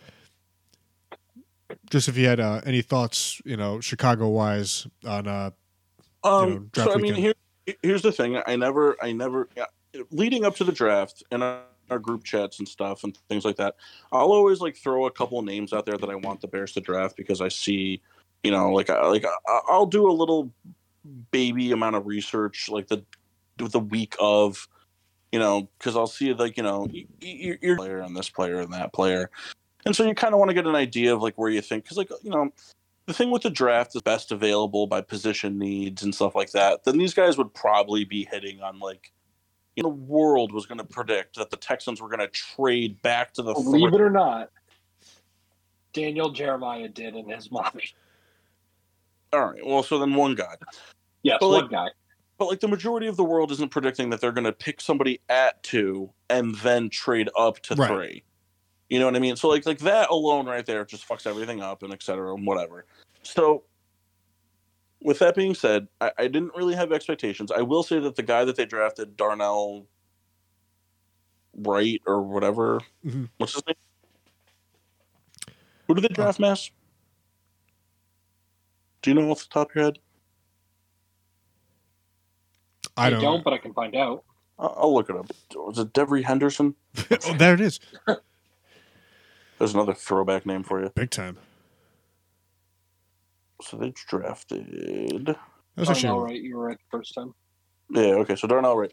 So I didn't have them picking him, to be honest. I really thought the Bears were going to go Jalen Carter if he was available. And when I saw that he was still there at 9, that's who I thought they were going with. And then, I thought there was a lot of work on the Peter Skoronski, and the Bears lately have been really big on drafting local guys. He played for Northwestern, which is just down the street. Yeah. But they went out and they got a really big need. They drafted somebody. They drafted an offensive lineman that is going to be able to fit in day one on a hole on the offensive line. It's not someone that they're going to have to jump to a different offensive position. It gives them the ability to keep Tevin Jenkins, another young prospect of theirs. And I heard a report today, I listened to the Tony Kornheiser show and PTI religiously. And so Michael Wilbon, is a well-known Chicago supporter of sports. He's a advocate for all of my teams with the exception of he's a Cubs fan. But he said something I never really thought of. The big question for the Jalen Carter thing was, his maturity, given the pre-draft shenanigans that went down with the car incidents and stuff. And it made a lot of sense for a team like the Eagles to draft him because the Eagles have a lot of veteran presence on the defensive side of the football. People that can kind of hold him in account and check for his actions and make sure that he's doing what he's supposed to be doing and whatever. The Chicago Bears do not have that. Chicago Bears are a team of fucking pacifier sucking babies still. I mean, they're I think I could stand corrected, But before, I don't know about free agency, so I don't know everybody that was signed and whatnot, but like age-wise. But I'm pretty sure that before the free agency period, the punter, the kicker, and the placeholder were the only 3 people on the Chicago Bears that were over the age of 30. Wow. And so a guy like Jalen Carter can present a really big problem in the locker room if he's being, immature and whatever. So I actually don't hate that they didn't pick him, even if he does turn out to be that guy that everyone thinks. Because there are a lot of people, and I think Massey would agree, there are a lot of people that thought he was the best defensive player in the draft. Jalen Carter? Yeah. No. You said no? I said yes. Oh, I thought there were a lot of people that thought he was number one, and then this whole thing really just kind of ruined it for him. And let's be clear, he was never getting past the Eagles anyway, because Eagles draft any Georgia player they can, and if they can't draft one, they'll trade for one. So anyway, long-winded answer. I like what they did in the first round. They went out and they got a true offensive tackle, something that they need, somebody that can come in and perform well and help give Justin Fields the ability to do more stuff in the pocket, and improve his throwing. And then from there, I really, with the exception of the 7th round safety pick, which it's a 7th round pick, it's a special teamer, it's whatever, it probably won't even make the team. But like, other than the 7th round safety pick, I really wasn't shocked by anything that they did. I don't think that they drafted any position of non-need. They focused a lot on the defensive line. They focused a lot on the offensive line. They drafted a linebacker. They drafted a running back, which they're always going to do. They drafted a corner, which they're always going to do. That's just what the Bears always draft the running back. So I wish they hadn't, but they did. I'm not going to fault my team for doing it. It's like if the Steelers didn't draft a linebacker. Right. Or a wide receiver in the 7th round that's going to be an all-pro. Right, exactly. So overall, I'm really happy with how they drafted, because they drafted needs. They didn't, there was a lot of, I saw some skepticism that, like everybody that they drafted on day 2, they reached for, but at the same time, day 2, the day 2 picks are really, those are the guys that are going to end up being your all pros and the guys that make all the difference in the world for your team, long run, because that's just like where they are. It's a little bit more question mark, but it's high risk, high reward kind of thing. I like everything that they did. I don't have any problems with it. I thought they did a really good job. I think a lot of people were very high on their draft. I like that. Ryan Poles, saw that he knew the Eagles were going to take Jalen Carter. The Bears were not going to take Jalen Carter. But, he's there, he's available, let's call the Eagles and kind of be like, hey, we can use this guy. It wouldn't be a bad pick. So if you want him, give us something for him. And I thought it was a little weird that they only got a 4th round pick next year to move up, even though it was only one spot, but it's moving up one spot in the 1st round. I just thought the compensation should have been a little higher. I thought it should have been like a if it's, especially for being next year's pick, I thought it should be like a 3rd. I could see it being a 4th this year. I don't know, Massey, I might be way off. It looked like compensation really overall in the draft was kind of lower than usual. I don't know if you have anything to on that, but I don't hate what they did. Ryan Poles continued to create assets for the future by getting another pick next year. I think that they have potential to get some good compensatory picks from some people that they lost this year in free agency. And they can just keep growing. I really don't mind with what they did at all. Yeah, I think it was worthwhile. On the offensive side of the ball, it was one thing and one thing only. Offensive line. Get the offensive line going. Get the offensive line solid for Fields. You went out and part of your 1st round trade back package was getting DJ Moore. The team likes what they have in Darnell Mooney. The jury is still out on what Chase Claypool might, what Chase Claypool could be. So, plus they like what they had in Equanimus St. Brown as a role-playing wide receiver. They liked what they had in Dante Pettis as a role-playing wide receiver. They still have that speedy demon, Velus Jones Jr., who's coming on to his sophomore year. So, like, the receiving room is good. They liked what they, I thought that the Deontay Foreman signing in free agency was really good. The Travis Homer pick. Travis Homer? That's a Seattle guy, right? Yeah, they signed Travis Homer for some depth running back. They still have Khalil Herbert, who, played really well when he was called upon, last year. They have that other young kid, Travis Ebner, and they drafted another new kid. So, like, the running back room, I think, is pretty well set. You don't, with the way that Justin Fields plays, of course, you don't want Justin Fields to be running for 1,000 yards a season, but you know that he has the ability to create with his legs, which does give you the ability to not necessarily have a straight up dog in the running back room, at least right now. Give it 2 years. If Justin Fields is that guy, you're not going to want him doing those things all the time. You're going to want him using it to escape versus designing runs for him. And then at that point, you go out and you get him somebody that's going to be a 3-down back. So I really do like the approach that they made. I think what they did was they played smart. They played their cards to draft people that can help build a young defense further and figure out who's worth keeping and who's not. And then they went out and they got more offensive pieces to help decide and make the judgment. Is Justin Fields the guy? Because they have 2 more years to figure it out before they have to pick up his 5th-year option. I believe, right?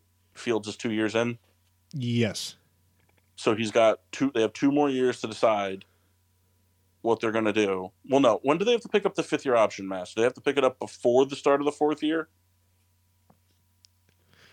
I feel like a lot of times it's before the start of the 4th year. Okay, so they have to know by the end of really. I mean, so what I should say is they have 3 more years to figure out if Fields is the guy, because they're gonna pick up the 4th-year option on him. I mean, I don't foresee Fields regressing from what he was last year, which was an average passer and an electric runner. He kept them in games. He won them a game or 2 with his legs. He extended plays. He's not going to not do that again this year. So if anything, he's just going to get a little better. I like what they did. Yeah. Bears good. Yeah, I think a lot of people thought that the Bears draft was exactly kind of what they needed. It was a very good, well-executed X's and O's draft. There was no sexy picks. There were no big trade-ups. There was no egregious trade downs to acquire a ton of picks.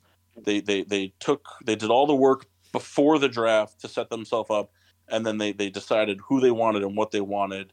I think on day 2 they traded up with Jacksonville to get a guy, I think, or something like that. But, like, you know what? If you're getting who you want, go for it. Exactly. That's the whole thing. Is like we have a young management staff, a young head coaching staff, and a young team. Right now, what you need to do is you need to go out and be confident in the guys that you want that's going to help fix the things that you're planning to fix for this year. And if you see a guy that you're sold on, just go get him. Right. Go get that guy. Absolutely. Yeah.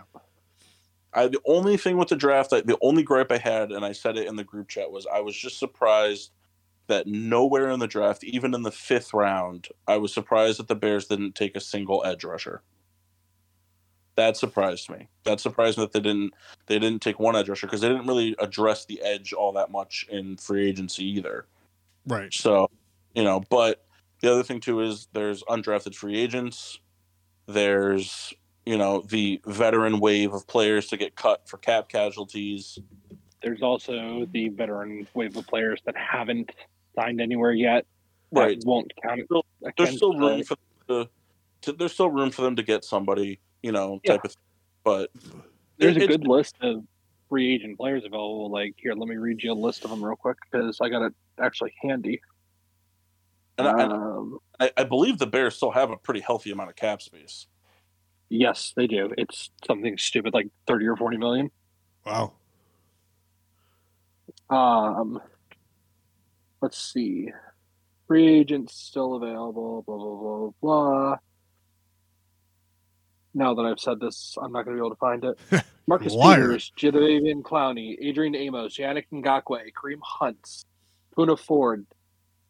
These are all decent pass rushers that just haven't signed yet. Right. I mean, they're not world beaters, but they're veteran presence that'll at least help on the line. And that's what they need. They just really the edge. They need to bring in my opinion, they need to bring in one or maybe two of those kind of veteran edge rushers to help kind of like take some pressure off of the need to produce from the younger defensive tackles that they've brought in. You want to see them excel, but I think too, especially from the defensive tackles standpoint, too many people in the world of football want, especially, like there's always one or two defensive tackles that are like stat whores, but like everybody now, once one player is able to come out and do like an Aaron Donald type thing, everybody's always looking for the next Aaron Donald. And like Aaron Donald, while he is talented, otherworldly, and a freak of nature, Aaron Donald also was able to kind of be those things because in the beginning it wasn't forced upon him to be those things. Aaron Donald, he had Robert Quinn, Chris Long, right. Michael Brockers. They always did a good job at putting other pieces around him to let him. Because I mean, how long was Aaron Donald in the league before he was really Aaron Donald? He was Rookie of the Year his first year. He missed a year and then was Defensive Player of the Year, so not that long. Oh, okay. All right. So, but to your point, it's exactly true. He was an All-Pro his third year. Sorry. Oh. Anyways, right. He was pretty good pretty quickly off the bat. All right. I stand corrected then. My apologies. Go good. Cam Hayward sucks though. Just kidding. That jersey that I gave to Kyle is somewhere in the world, I like to think. I mean, that's somewhere in the world. Yeah, just don't know where. It's isn't that one of like the laws of like physics or whatever? Like matter can't be destroyed. Yeah, matter can't be created or destroyed. It's just or is that just in different forms? Or no, that's energy, isn't it? Well, that jersey was energy. Matter too. Matter changes forms, but it can't be created or destroyed. Right, exactly. So, big shout out to that jersey wherever you are. I still love you. Yeah. We're thinking about you every day. God damn it, Kyle. Did you guys discuss at all the fun of the NHL? We did. Actually, for about 30 minutes. That is wildly incorrect. It's not my fault you were disconnected while we were talking about it. Well, be that as it may, I still don't believe you.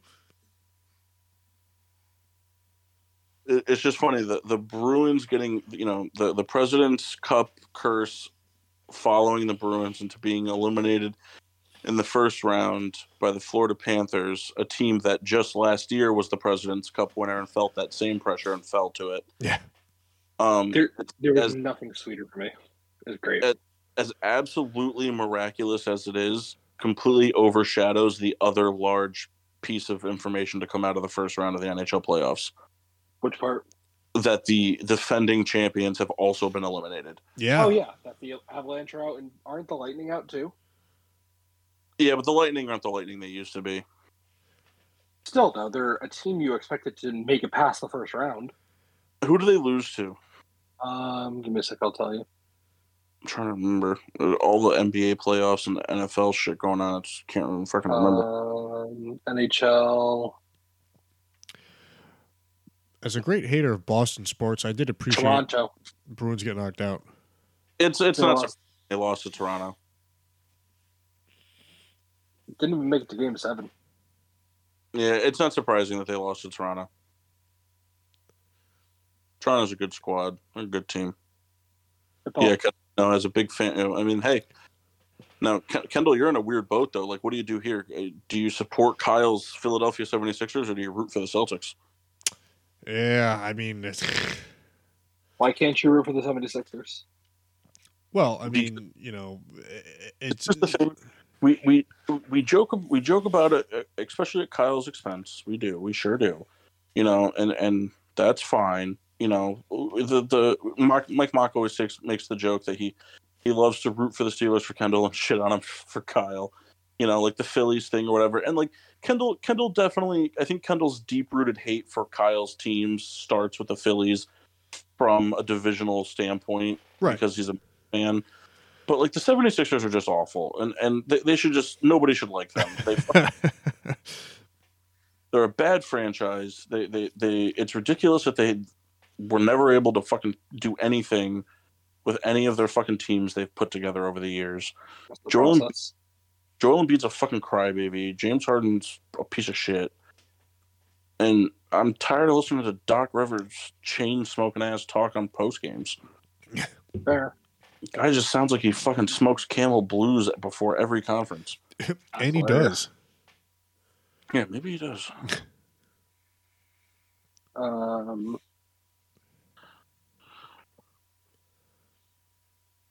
Man, I kind of want to send this to the group chat real quick. Go for it. James Harden's attire before Game 1 tonight. Oh, I saw that. Looks like a fucking Cookie Monster. Yeah, I saw that. Guy's ridiculous. What? I said guy's ridiculous. Yeah. Kendall, was there anything else that I missed that you wanted to? I mean, just one more thing before I guess we kind of wrap. We discussed our pettiness. Yeah. I mean, Kyle had some pretty funny drive-through stuff that he mentioned. I talked about my driving habits. I don't know if you had anything that really, like, in your day-to-day life that you find yourself that self-admitting, like, hey, that's pretty petty of me to be doing. So, one thing I'll do is, for sure, this one's like this might be a scummy thing, and if you're listening to this at a later date, I love you, and I'm sorry.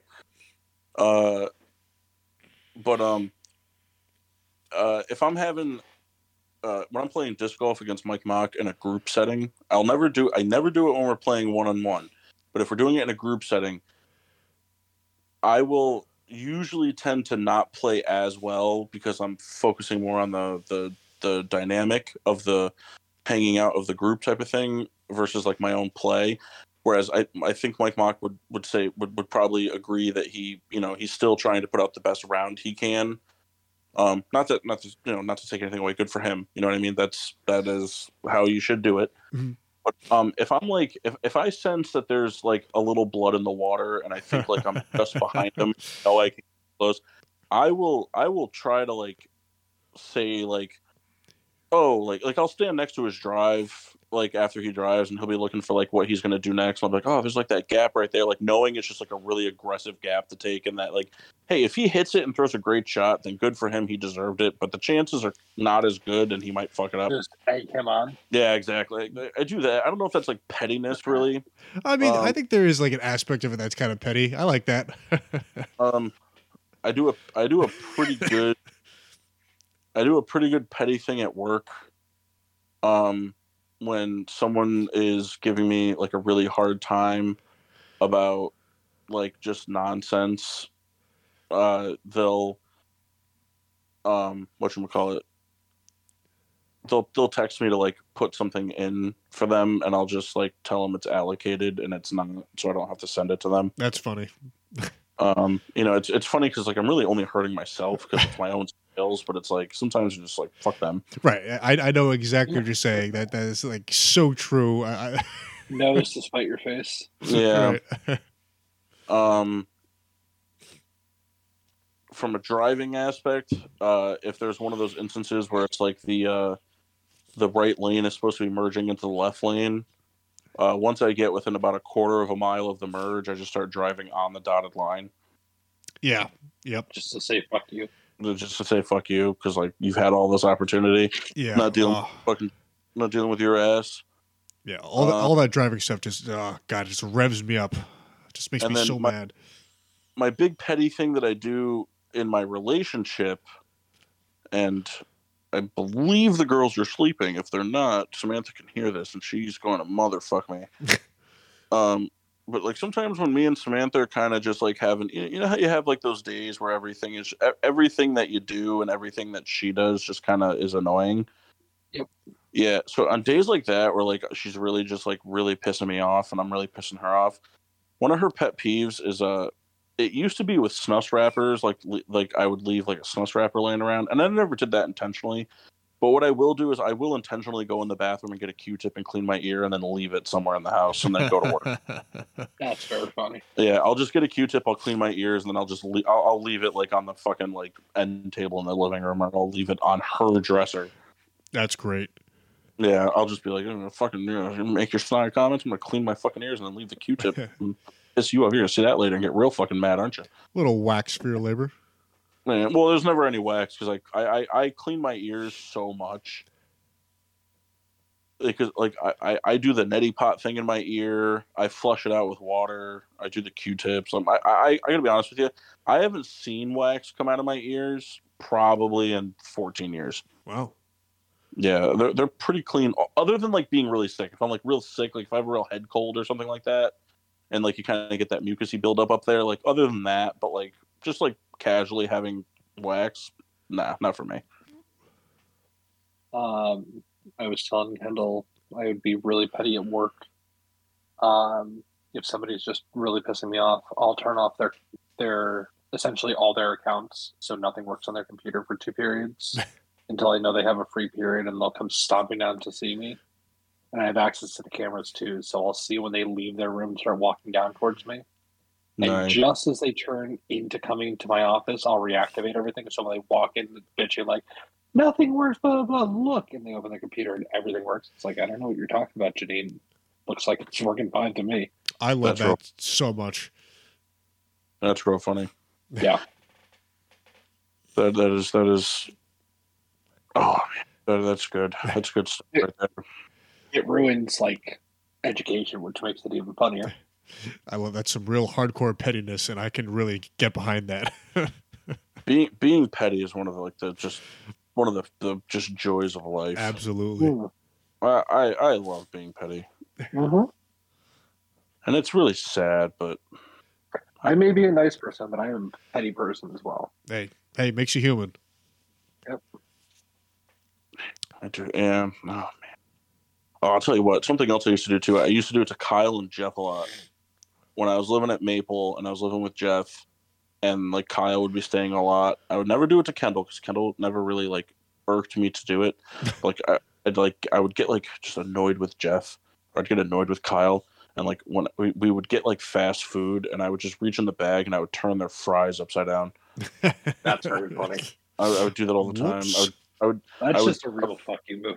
I would turn the fries upside down and then just pick up the container enough so that everything was mostly out of it, so there was no way to salvage it without just having to have a bag full of French fries. Oh, sorry, that's the way it came. Yeah, whoops. Better look next time. Yeah. But yeah, so it's what we got. What we got. There was one other one when you sent it to us. When you sent us the like rundown of the show, there was another petty thing that I had in mind, but I forgot what it was. I'm trying to think what it would be. Oh, this one. I don't know if this is petty or if this is just douchebaggery or whatever. It really only hurts me, but I would do this a lot.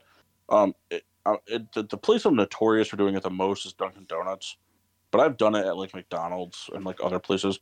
If I'm like waiting in line and like I have to wait longer than I should at a fast food establishment to get served, or like to get like I have my order taken, and like I'll go up and like I'll do my order and I'll be just kind of like, all right, whatever, like it's busy or whatever, people have shit going on, it is what it is. But like then they're just like being like rude and like whatever, like it's just a really bad experience. Yep. Type of thing. When it's like one of those types of things, what I'll do is I will put my order in and I will beef it up, and then I will say, oh shit, I forgot my wallet in the car, and then leave and never come back. That's very funny. And it's like the thing is like it's not really that big of a deal because they'll just cancel the order. but like it definitely sits in the system for a minute, and they win. Absolutely. You know what I mean? And I just makes me real fucking mad. That's funny. Very funny. Keep putting in order.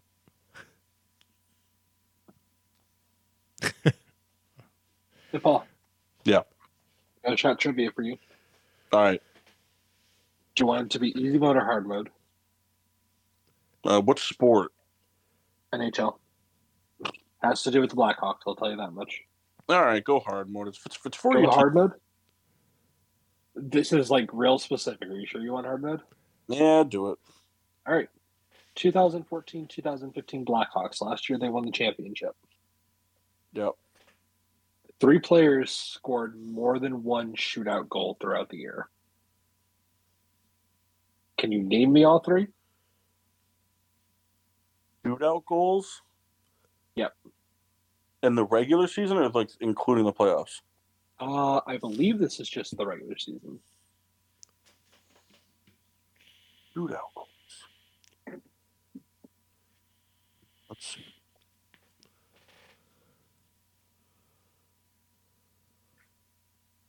And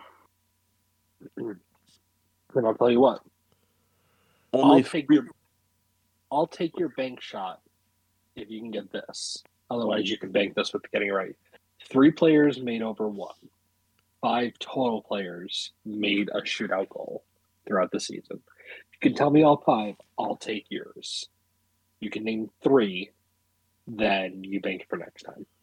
All right, so I'm trying to think. The last year that they won the championship was the year that they brought in a couple of those like oddball people, like those types of guys. So like the two big names were Antoine Vermette from the Coyotes and Brad Richards from the Rangers. Because they were big deals that they both won championships because they were both at the end of their careers. Let's see. In order for, I'm trying to think. Brad Richards, Marian Hossa, Christopher Stieg, and Brian Bickle all would do shootouts from time to time, but they weren't in the start of the rotation. So in standard hockey shootout, you do 3 shootout goals. So the first would always be Patrick Kane, and I refuse to believe Patrick Kane didn't score a shootout goal in that season. So Patrick Kane's on the list. Jonathan Toews is also always on that grouping. I refuse to believe he didn't score, so I'm going to go him. And then the third one would almost always be Patrick Sharp. So those are going to be the 3 that I'm going to say netted more than 1. Okay, banked for next time. All right. And then so if I have to do the 2 other guys that scored 1. Yep. So let's see. Marian Hossa didn't really do a lot of shootout goals. I mean, I'd be surprised if he had more than 1 or 2 like attempts. Same thing with like Brian Bickle. Brian Bickle really only did shootout goals in the playoffs because he's basically the fucking what's that fucking right fielder, Kendall, that played for like the Cubs and all that, the team, the guy that's only good in the playoffs. He hits like Bartolo Colon. No, he's a fucking. I think he's a DH now, but he would play outfield from time to time or first. He was like he was always like for like a few years he would just kind of like bounce around to teams that you knew were going to make the playoffs because they were hoping that he would. I know exactly who you're talking about, and I can't remember his name now. It's like I always want to say Jay Bruce, and I know it's not Jay Bruce. No, he was like on every single World Series team. Yeah, and like because he had that one World Series where like he was just all of a sudden hitting fucking 95 home runs. Anyway, That's what Brian Bickle was for the Blackhawks. Brian Bickle was just kind of like whatever all season long. But Brian Bickle didn't really do much in that final thing. I don't think Brad Richards would have done it. So I'm gonna say Antoine Vermette had 1. And I'm going to say, I don't think Hossa would have. Was Brandon Saad there? Yeah, I think he was. I think that was the cup that Brandon Saad won. Brandon Saad might have been it. I'll say Antoine Vermette and Brandon Saad. 4 out of 5. Is it not Brandon Saad? It was not Brandon Saad. Do you want to go for one more pick? It's going to be someone stupid like Andrew Shaw. It is going to be someone stupid. Is it Andrew Shaw? It is Andrew Shaw. Why was he even? Why did he? In what situation did he take a shootout goal? Only one, and he made it. What a fucking 100% shot. That's great. I'm so mad. God damn, Kendall, who's the guy? It's like I always want to say Jay Bruce and Pete Alonso because the Mets are so good at just having useless home run hitters. Oh my god. Is it Lucas Duda or is that another Mets? Yeah, it's another Met home run hitter. Fuck, what's his name? God damn it, Kyle. Why are you not here? I know it. He was on the Cubs at one point. Yep. Do you know whenabouts? Because I can start doing some searching. I don't know. He's bounced roundabout. I can't get. I know exactly who it is. I can't get it. Give me a team in a year ish that you think. So when did the Cubs win? 2013. Yep. Yeah. He was on the Cubs, but not in when they won the World Series. Like he's more like recently, isn't he? This guy, I think we're thinking about the same guy. Damn. No. 13 was Red Sox and Cardinals. Oh, did you guys see that Nelson Cruz hit a triple for the Padres? Oh my god, really? Yeah, hilarious. It was 2016 for the Cubs. Okay. Oh, maybe he wasn't the Cubs in 2016 then. In 2016, I can check. Jock Peterson. I was gonna say the guy. He was like on like Peterson. He's like on 4 or 5 like consecutive World Series teams for win or loss. Yeah, and the guy like only fucking produces in October. Yeah. If the postseason comes around, man, and he's on your team, that guy's fucking hitting 5 home runs in the fucking playoffs. The real Mr. October. So ridiculous. Makes you so mad. He's so fucking stupid. Man, it makes me so fucking mad that Andrew Shaw's on that list. You know that Andrew Shaw has a goal disallowed in a playoff game because he headbutted it into the net? Hilarious. That's actually awesome. Yeah. You want to know that's very funny? The other question I was going to ask you is, in that season, I was going to ask you to name me the 3 players that scored over 20 points, and I'm sure you could do that without blinking. 3 players that scored 20 points? Yeah, 20 goals. Sorry. Oh, it's listed as points, which is why my brain switched for a half a second. I was like, there are way more than 3. Three people that scored 20 goals or more? Yeah. Oh, Patrick Kane. Yep. Yeah, I'll be right back. It's weird. Like, you'd think I could rattle off, but like there were so many good people on that team. Like, I feel like Jonathan Toews didn't score 20 goals that year. But he could have. I'm sorry. There's difference between goals, assists, and points. So, yeah. So points are goals and assists combined. All right. So 3 players who scored 20 plus or more points. There's only 20 or more. There's only 3. That can't be true. Oh, I'm sorry. That's for the playoffs. Oh, okay. That makes a lot more sense. I'm saying like, there's no fucking way. That's only for the playoffs. Only for the playoffs? 20 plus points in 2015? Yep. I mean, my instinct my instinct says. What's your instinct? You're going to be right. My instinct says Patrick Kane, Jonathan Toews, and Duncan Keith. You're right. Okay. Because that was the year. Go with it. That was the year that Duncan Keith won the Conn Smythe Trophy. So goals during the regular season, there are 4 players that got 20 goals. 20 goals or more? Yeah. Patrick Kane, Brandon Saad, Jonathan Toews, and Marian Hossa?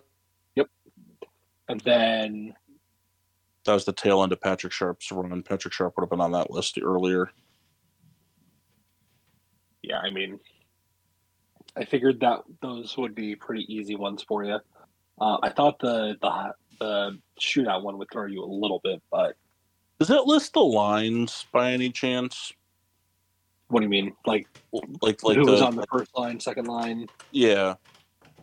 I'm having a hard time remembering who played center with Patrick Kane and Brandon Saad because I don't think it was Brad Richards. I think Brad Richards was on the third line. I want to say it was Antoine Vermette. I know the first line was The first line was Sharposa and Taze. It was always Sharposa and Taze. Find it real quick. I want to say it was Antoine Vermette, because I think Brad Richards played on the third line. I could be wrong. So I thought Brad Richards played with like Andrew Shaw and stuff like that. Although Andrew Shaw sometimes played center, but I don't think he played center during that tenure.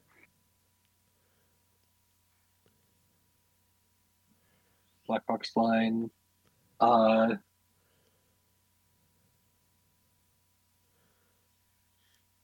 It doesn't specifically list them, but this looks like starting line. I'm just going to go by the first person on each line. Taze, Kane, and Hossa, Keith, and Crawford. You're missing one. How many? So one center. How many wings? Should be one center, 2 wings, 2 defensemen, and a goalie. Keith and Seabrook. Yeah. So it's weird. Like a lot of the things they put, like Patrick Kane, but Patrick Kane never played first line with Taze. He always played second line. It was sharp. You know what LTIR means in abbreviation? LTIR. Yeah, I'm going to search. Long-term injured reserve. Yes, actually. Would be my guess. I don't know why that's listed there, but that is next to his name for it. For who? For Kane. I don't know. Yeah. Okay. All right, gents. Gotta get to the closing remarks here. All right. Bye. Yep. I didn't have a bev, but I did consume some bevs earlier when I wasn't on the show. Please give us a review. I'm interested. So I had 2 Sam Summers from a can. Just the season. They were what was provided. They were not good. A nice summer wheat ale that tastes pretty awful. Sam Adams does not produce a single beer in the can or bottle for varietal that I care for anymore. There's only one Sam Adams beer that I would lose my shit over drinking, and I have to go to Samuel Adams to get it, so I'll never drink it again. Let's see. Sam Summer out of a can. I'll give it a 1.5 out of 5. And I will put the asterisk will drink if what's available. Because it is an easy drinking beer, but it's just so flavorless. Right. And it's weird. It's one of those beers that, like, it kind of tastes worse the colder it gets. And then I also had one transsexual Bud Light. And it was weird. I had the Bud Light like at the end because like we were hanging out at the place we were at longer than anticipated. So I just kind of cracked one. I was with Maxine Washable, who's not on because it's his betrothed's birthday today. We were at her birthday celebration. So we were there longer. So me and Maxine cracked a Bud Light each just to kind of have while everyone was like shooting the shit. And I gotta tell you, it was the worst Bud Light I'd ever had in my life. And it's not even because it was a Bud Light or anything like that. It's just the reason was like I had the 2 Sam Summer, and then like I ate, and then like it kind of felt like the party was like winding down, and we were going to be leaving soon-ish, and I was kind of getting tired, so I had a cup of coffee to kind of just like wind out the day. And then like and then I just had like another beer, and so it was kind of just like my body was just kind of like, right. What are you doing? Kind of weird timing. Yeah, my body's just like, what are you doing? You fucking put 2 shit cold things in us, then you make us drink something warm. And now what's happening here? Yeah, it's just like fuck. My body was just like, what the fuck is your problem? So yeah, there you go. So I had those were my beers consumed, and then I believe was it Friday. Yeah, because Saturday was a rain. Yeah, it was Friday. Friday, I also had some beer. I had this double IPA from Fiddlehead Brewing. I can't remember the name of it, but it was pretty good. Give it a 4 out of 5. Would get again, and the it's one of those featured of the 19.2 ounce cans. Yep. Can't remember the name of it, but I think it was called like Fiddle Up or something like that. But it was pretty good. And then I had the closer of the night sitting at a fire, and just ran train on a 4-pack of Guinness. There you go. Oh, Guinness, so good. Guinness is pretty good. It's the best. I had from my grocery store purchase from Zero Gravity, I had the Green State Lager. That sounds awful. This 4-pack was $9.99 at 4.9%. It was decent. I'll give you the quick rundown. A crisp, easy drinking Pilsner beer. Noble hops in perfect balance with only the finest Pilsner malt provide a clean and satisfying brew that is as welcoming as the Green State itself. For as schmaltzy as that description was, this was actually pretty good. For these shows, I've drank a ton of IPAs, and I've kind of determined that that's kind of the thing I like to do. So this was kind of an odd choice for myself. I could absolutely drink a whole bunch of these, and I would recommend if you want a Pilsner that isn't of like the 30-pack variety, this was kind of worth getting for $10, a 4-pack. Nothing super notable other than that it did taste of quality, if that means anything to you, your Pilsner drinkers. 4.1 out of 5 would get again. Well, again. And how is your Mastero Dobel? Excellent. Very tasty. In fact, I'm going to have one more just for good luck. Nice. I'm about to change the diapers, so I got to be prepared. There you go. It's easier to clean up the poop if you just throw up on it. Mass, did you have a beverage? I've done some 1942 while I was making dinner tonight. I mean, Jesus Christ, what a bougie bev. It's so funny. It's so good. You know what's really funny too is like 1942 is like one of those tequilas that's like it's so shit on in the industry by like the actual world. Yeah, but you know what?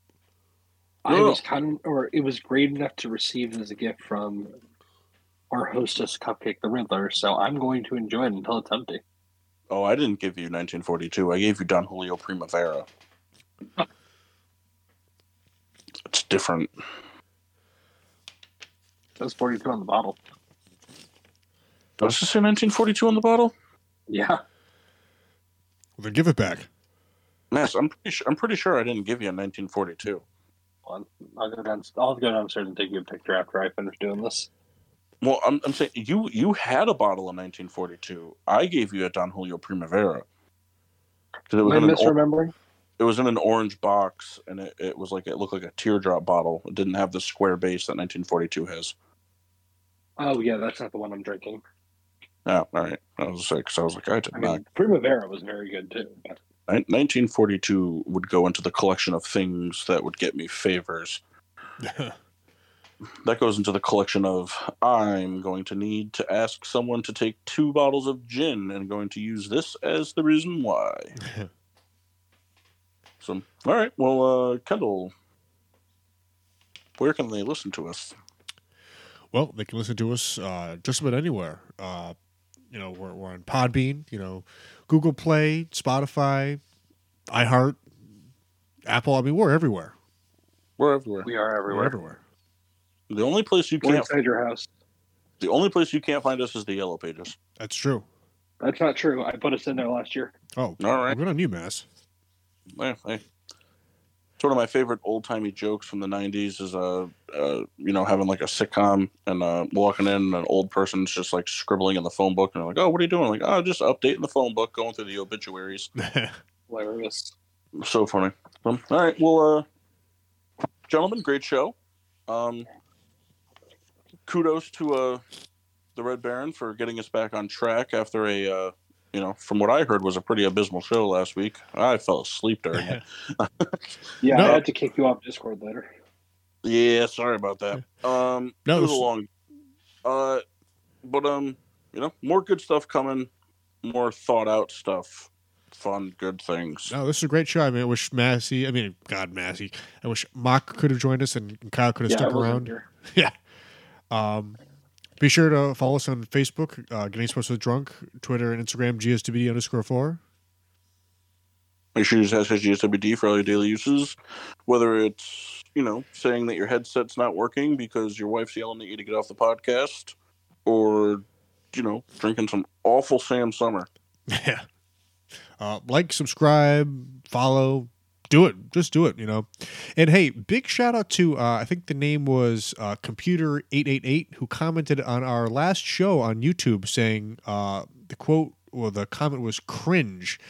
And so shout out to you for, I hope you listened to the whole thing to really, put that, that comment of basically no value whatsoever. So shout out to you. No value, just like your life. Right. So thanks a lot, Computer888, and hope you tune into this show. Yeah, I hope AI ruins your life. I hope you step on a Lego. Nice. Yeah. Well, until next time, I'm your hostess, Keith Riddler. Nope. I don't remember what he was this week's Souls, but I'm the Mouse Chris Massey. And the Red of Red Baron.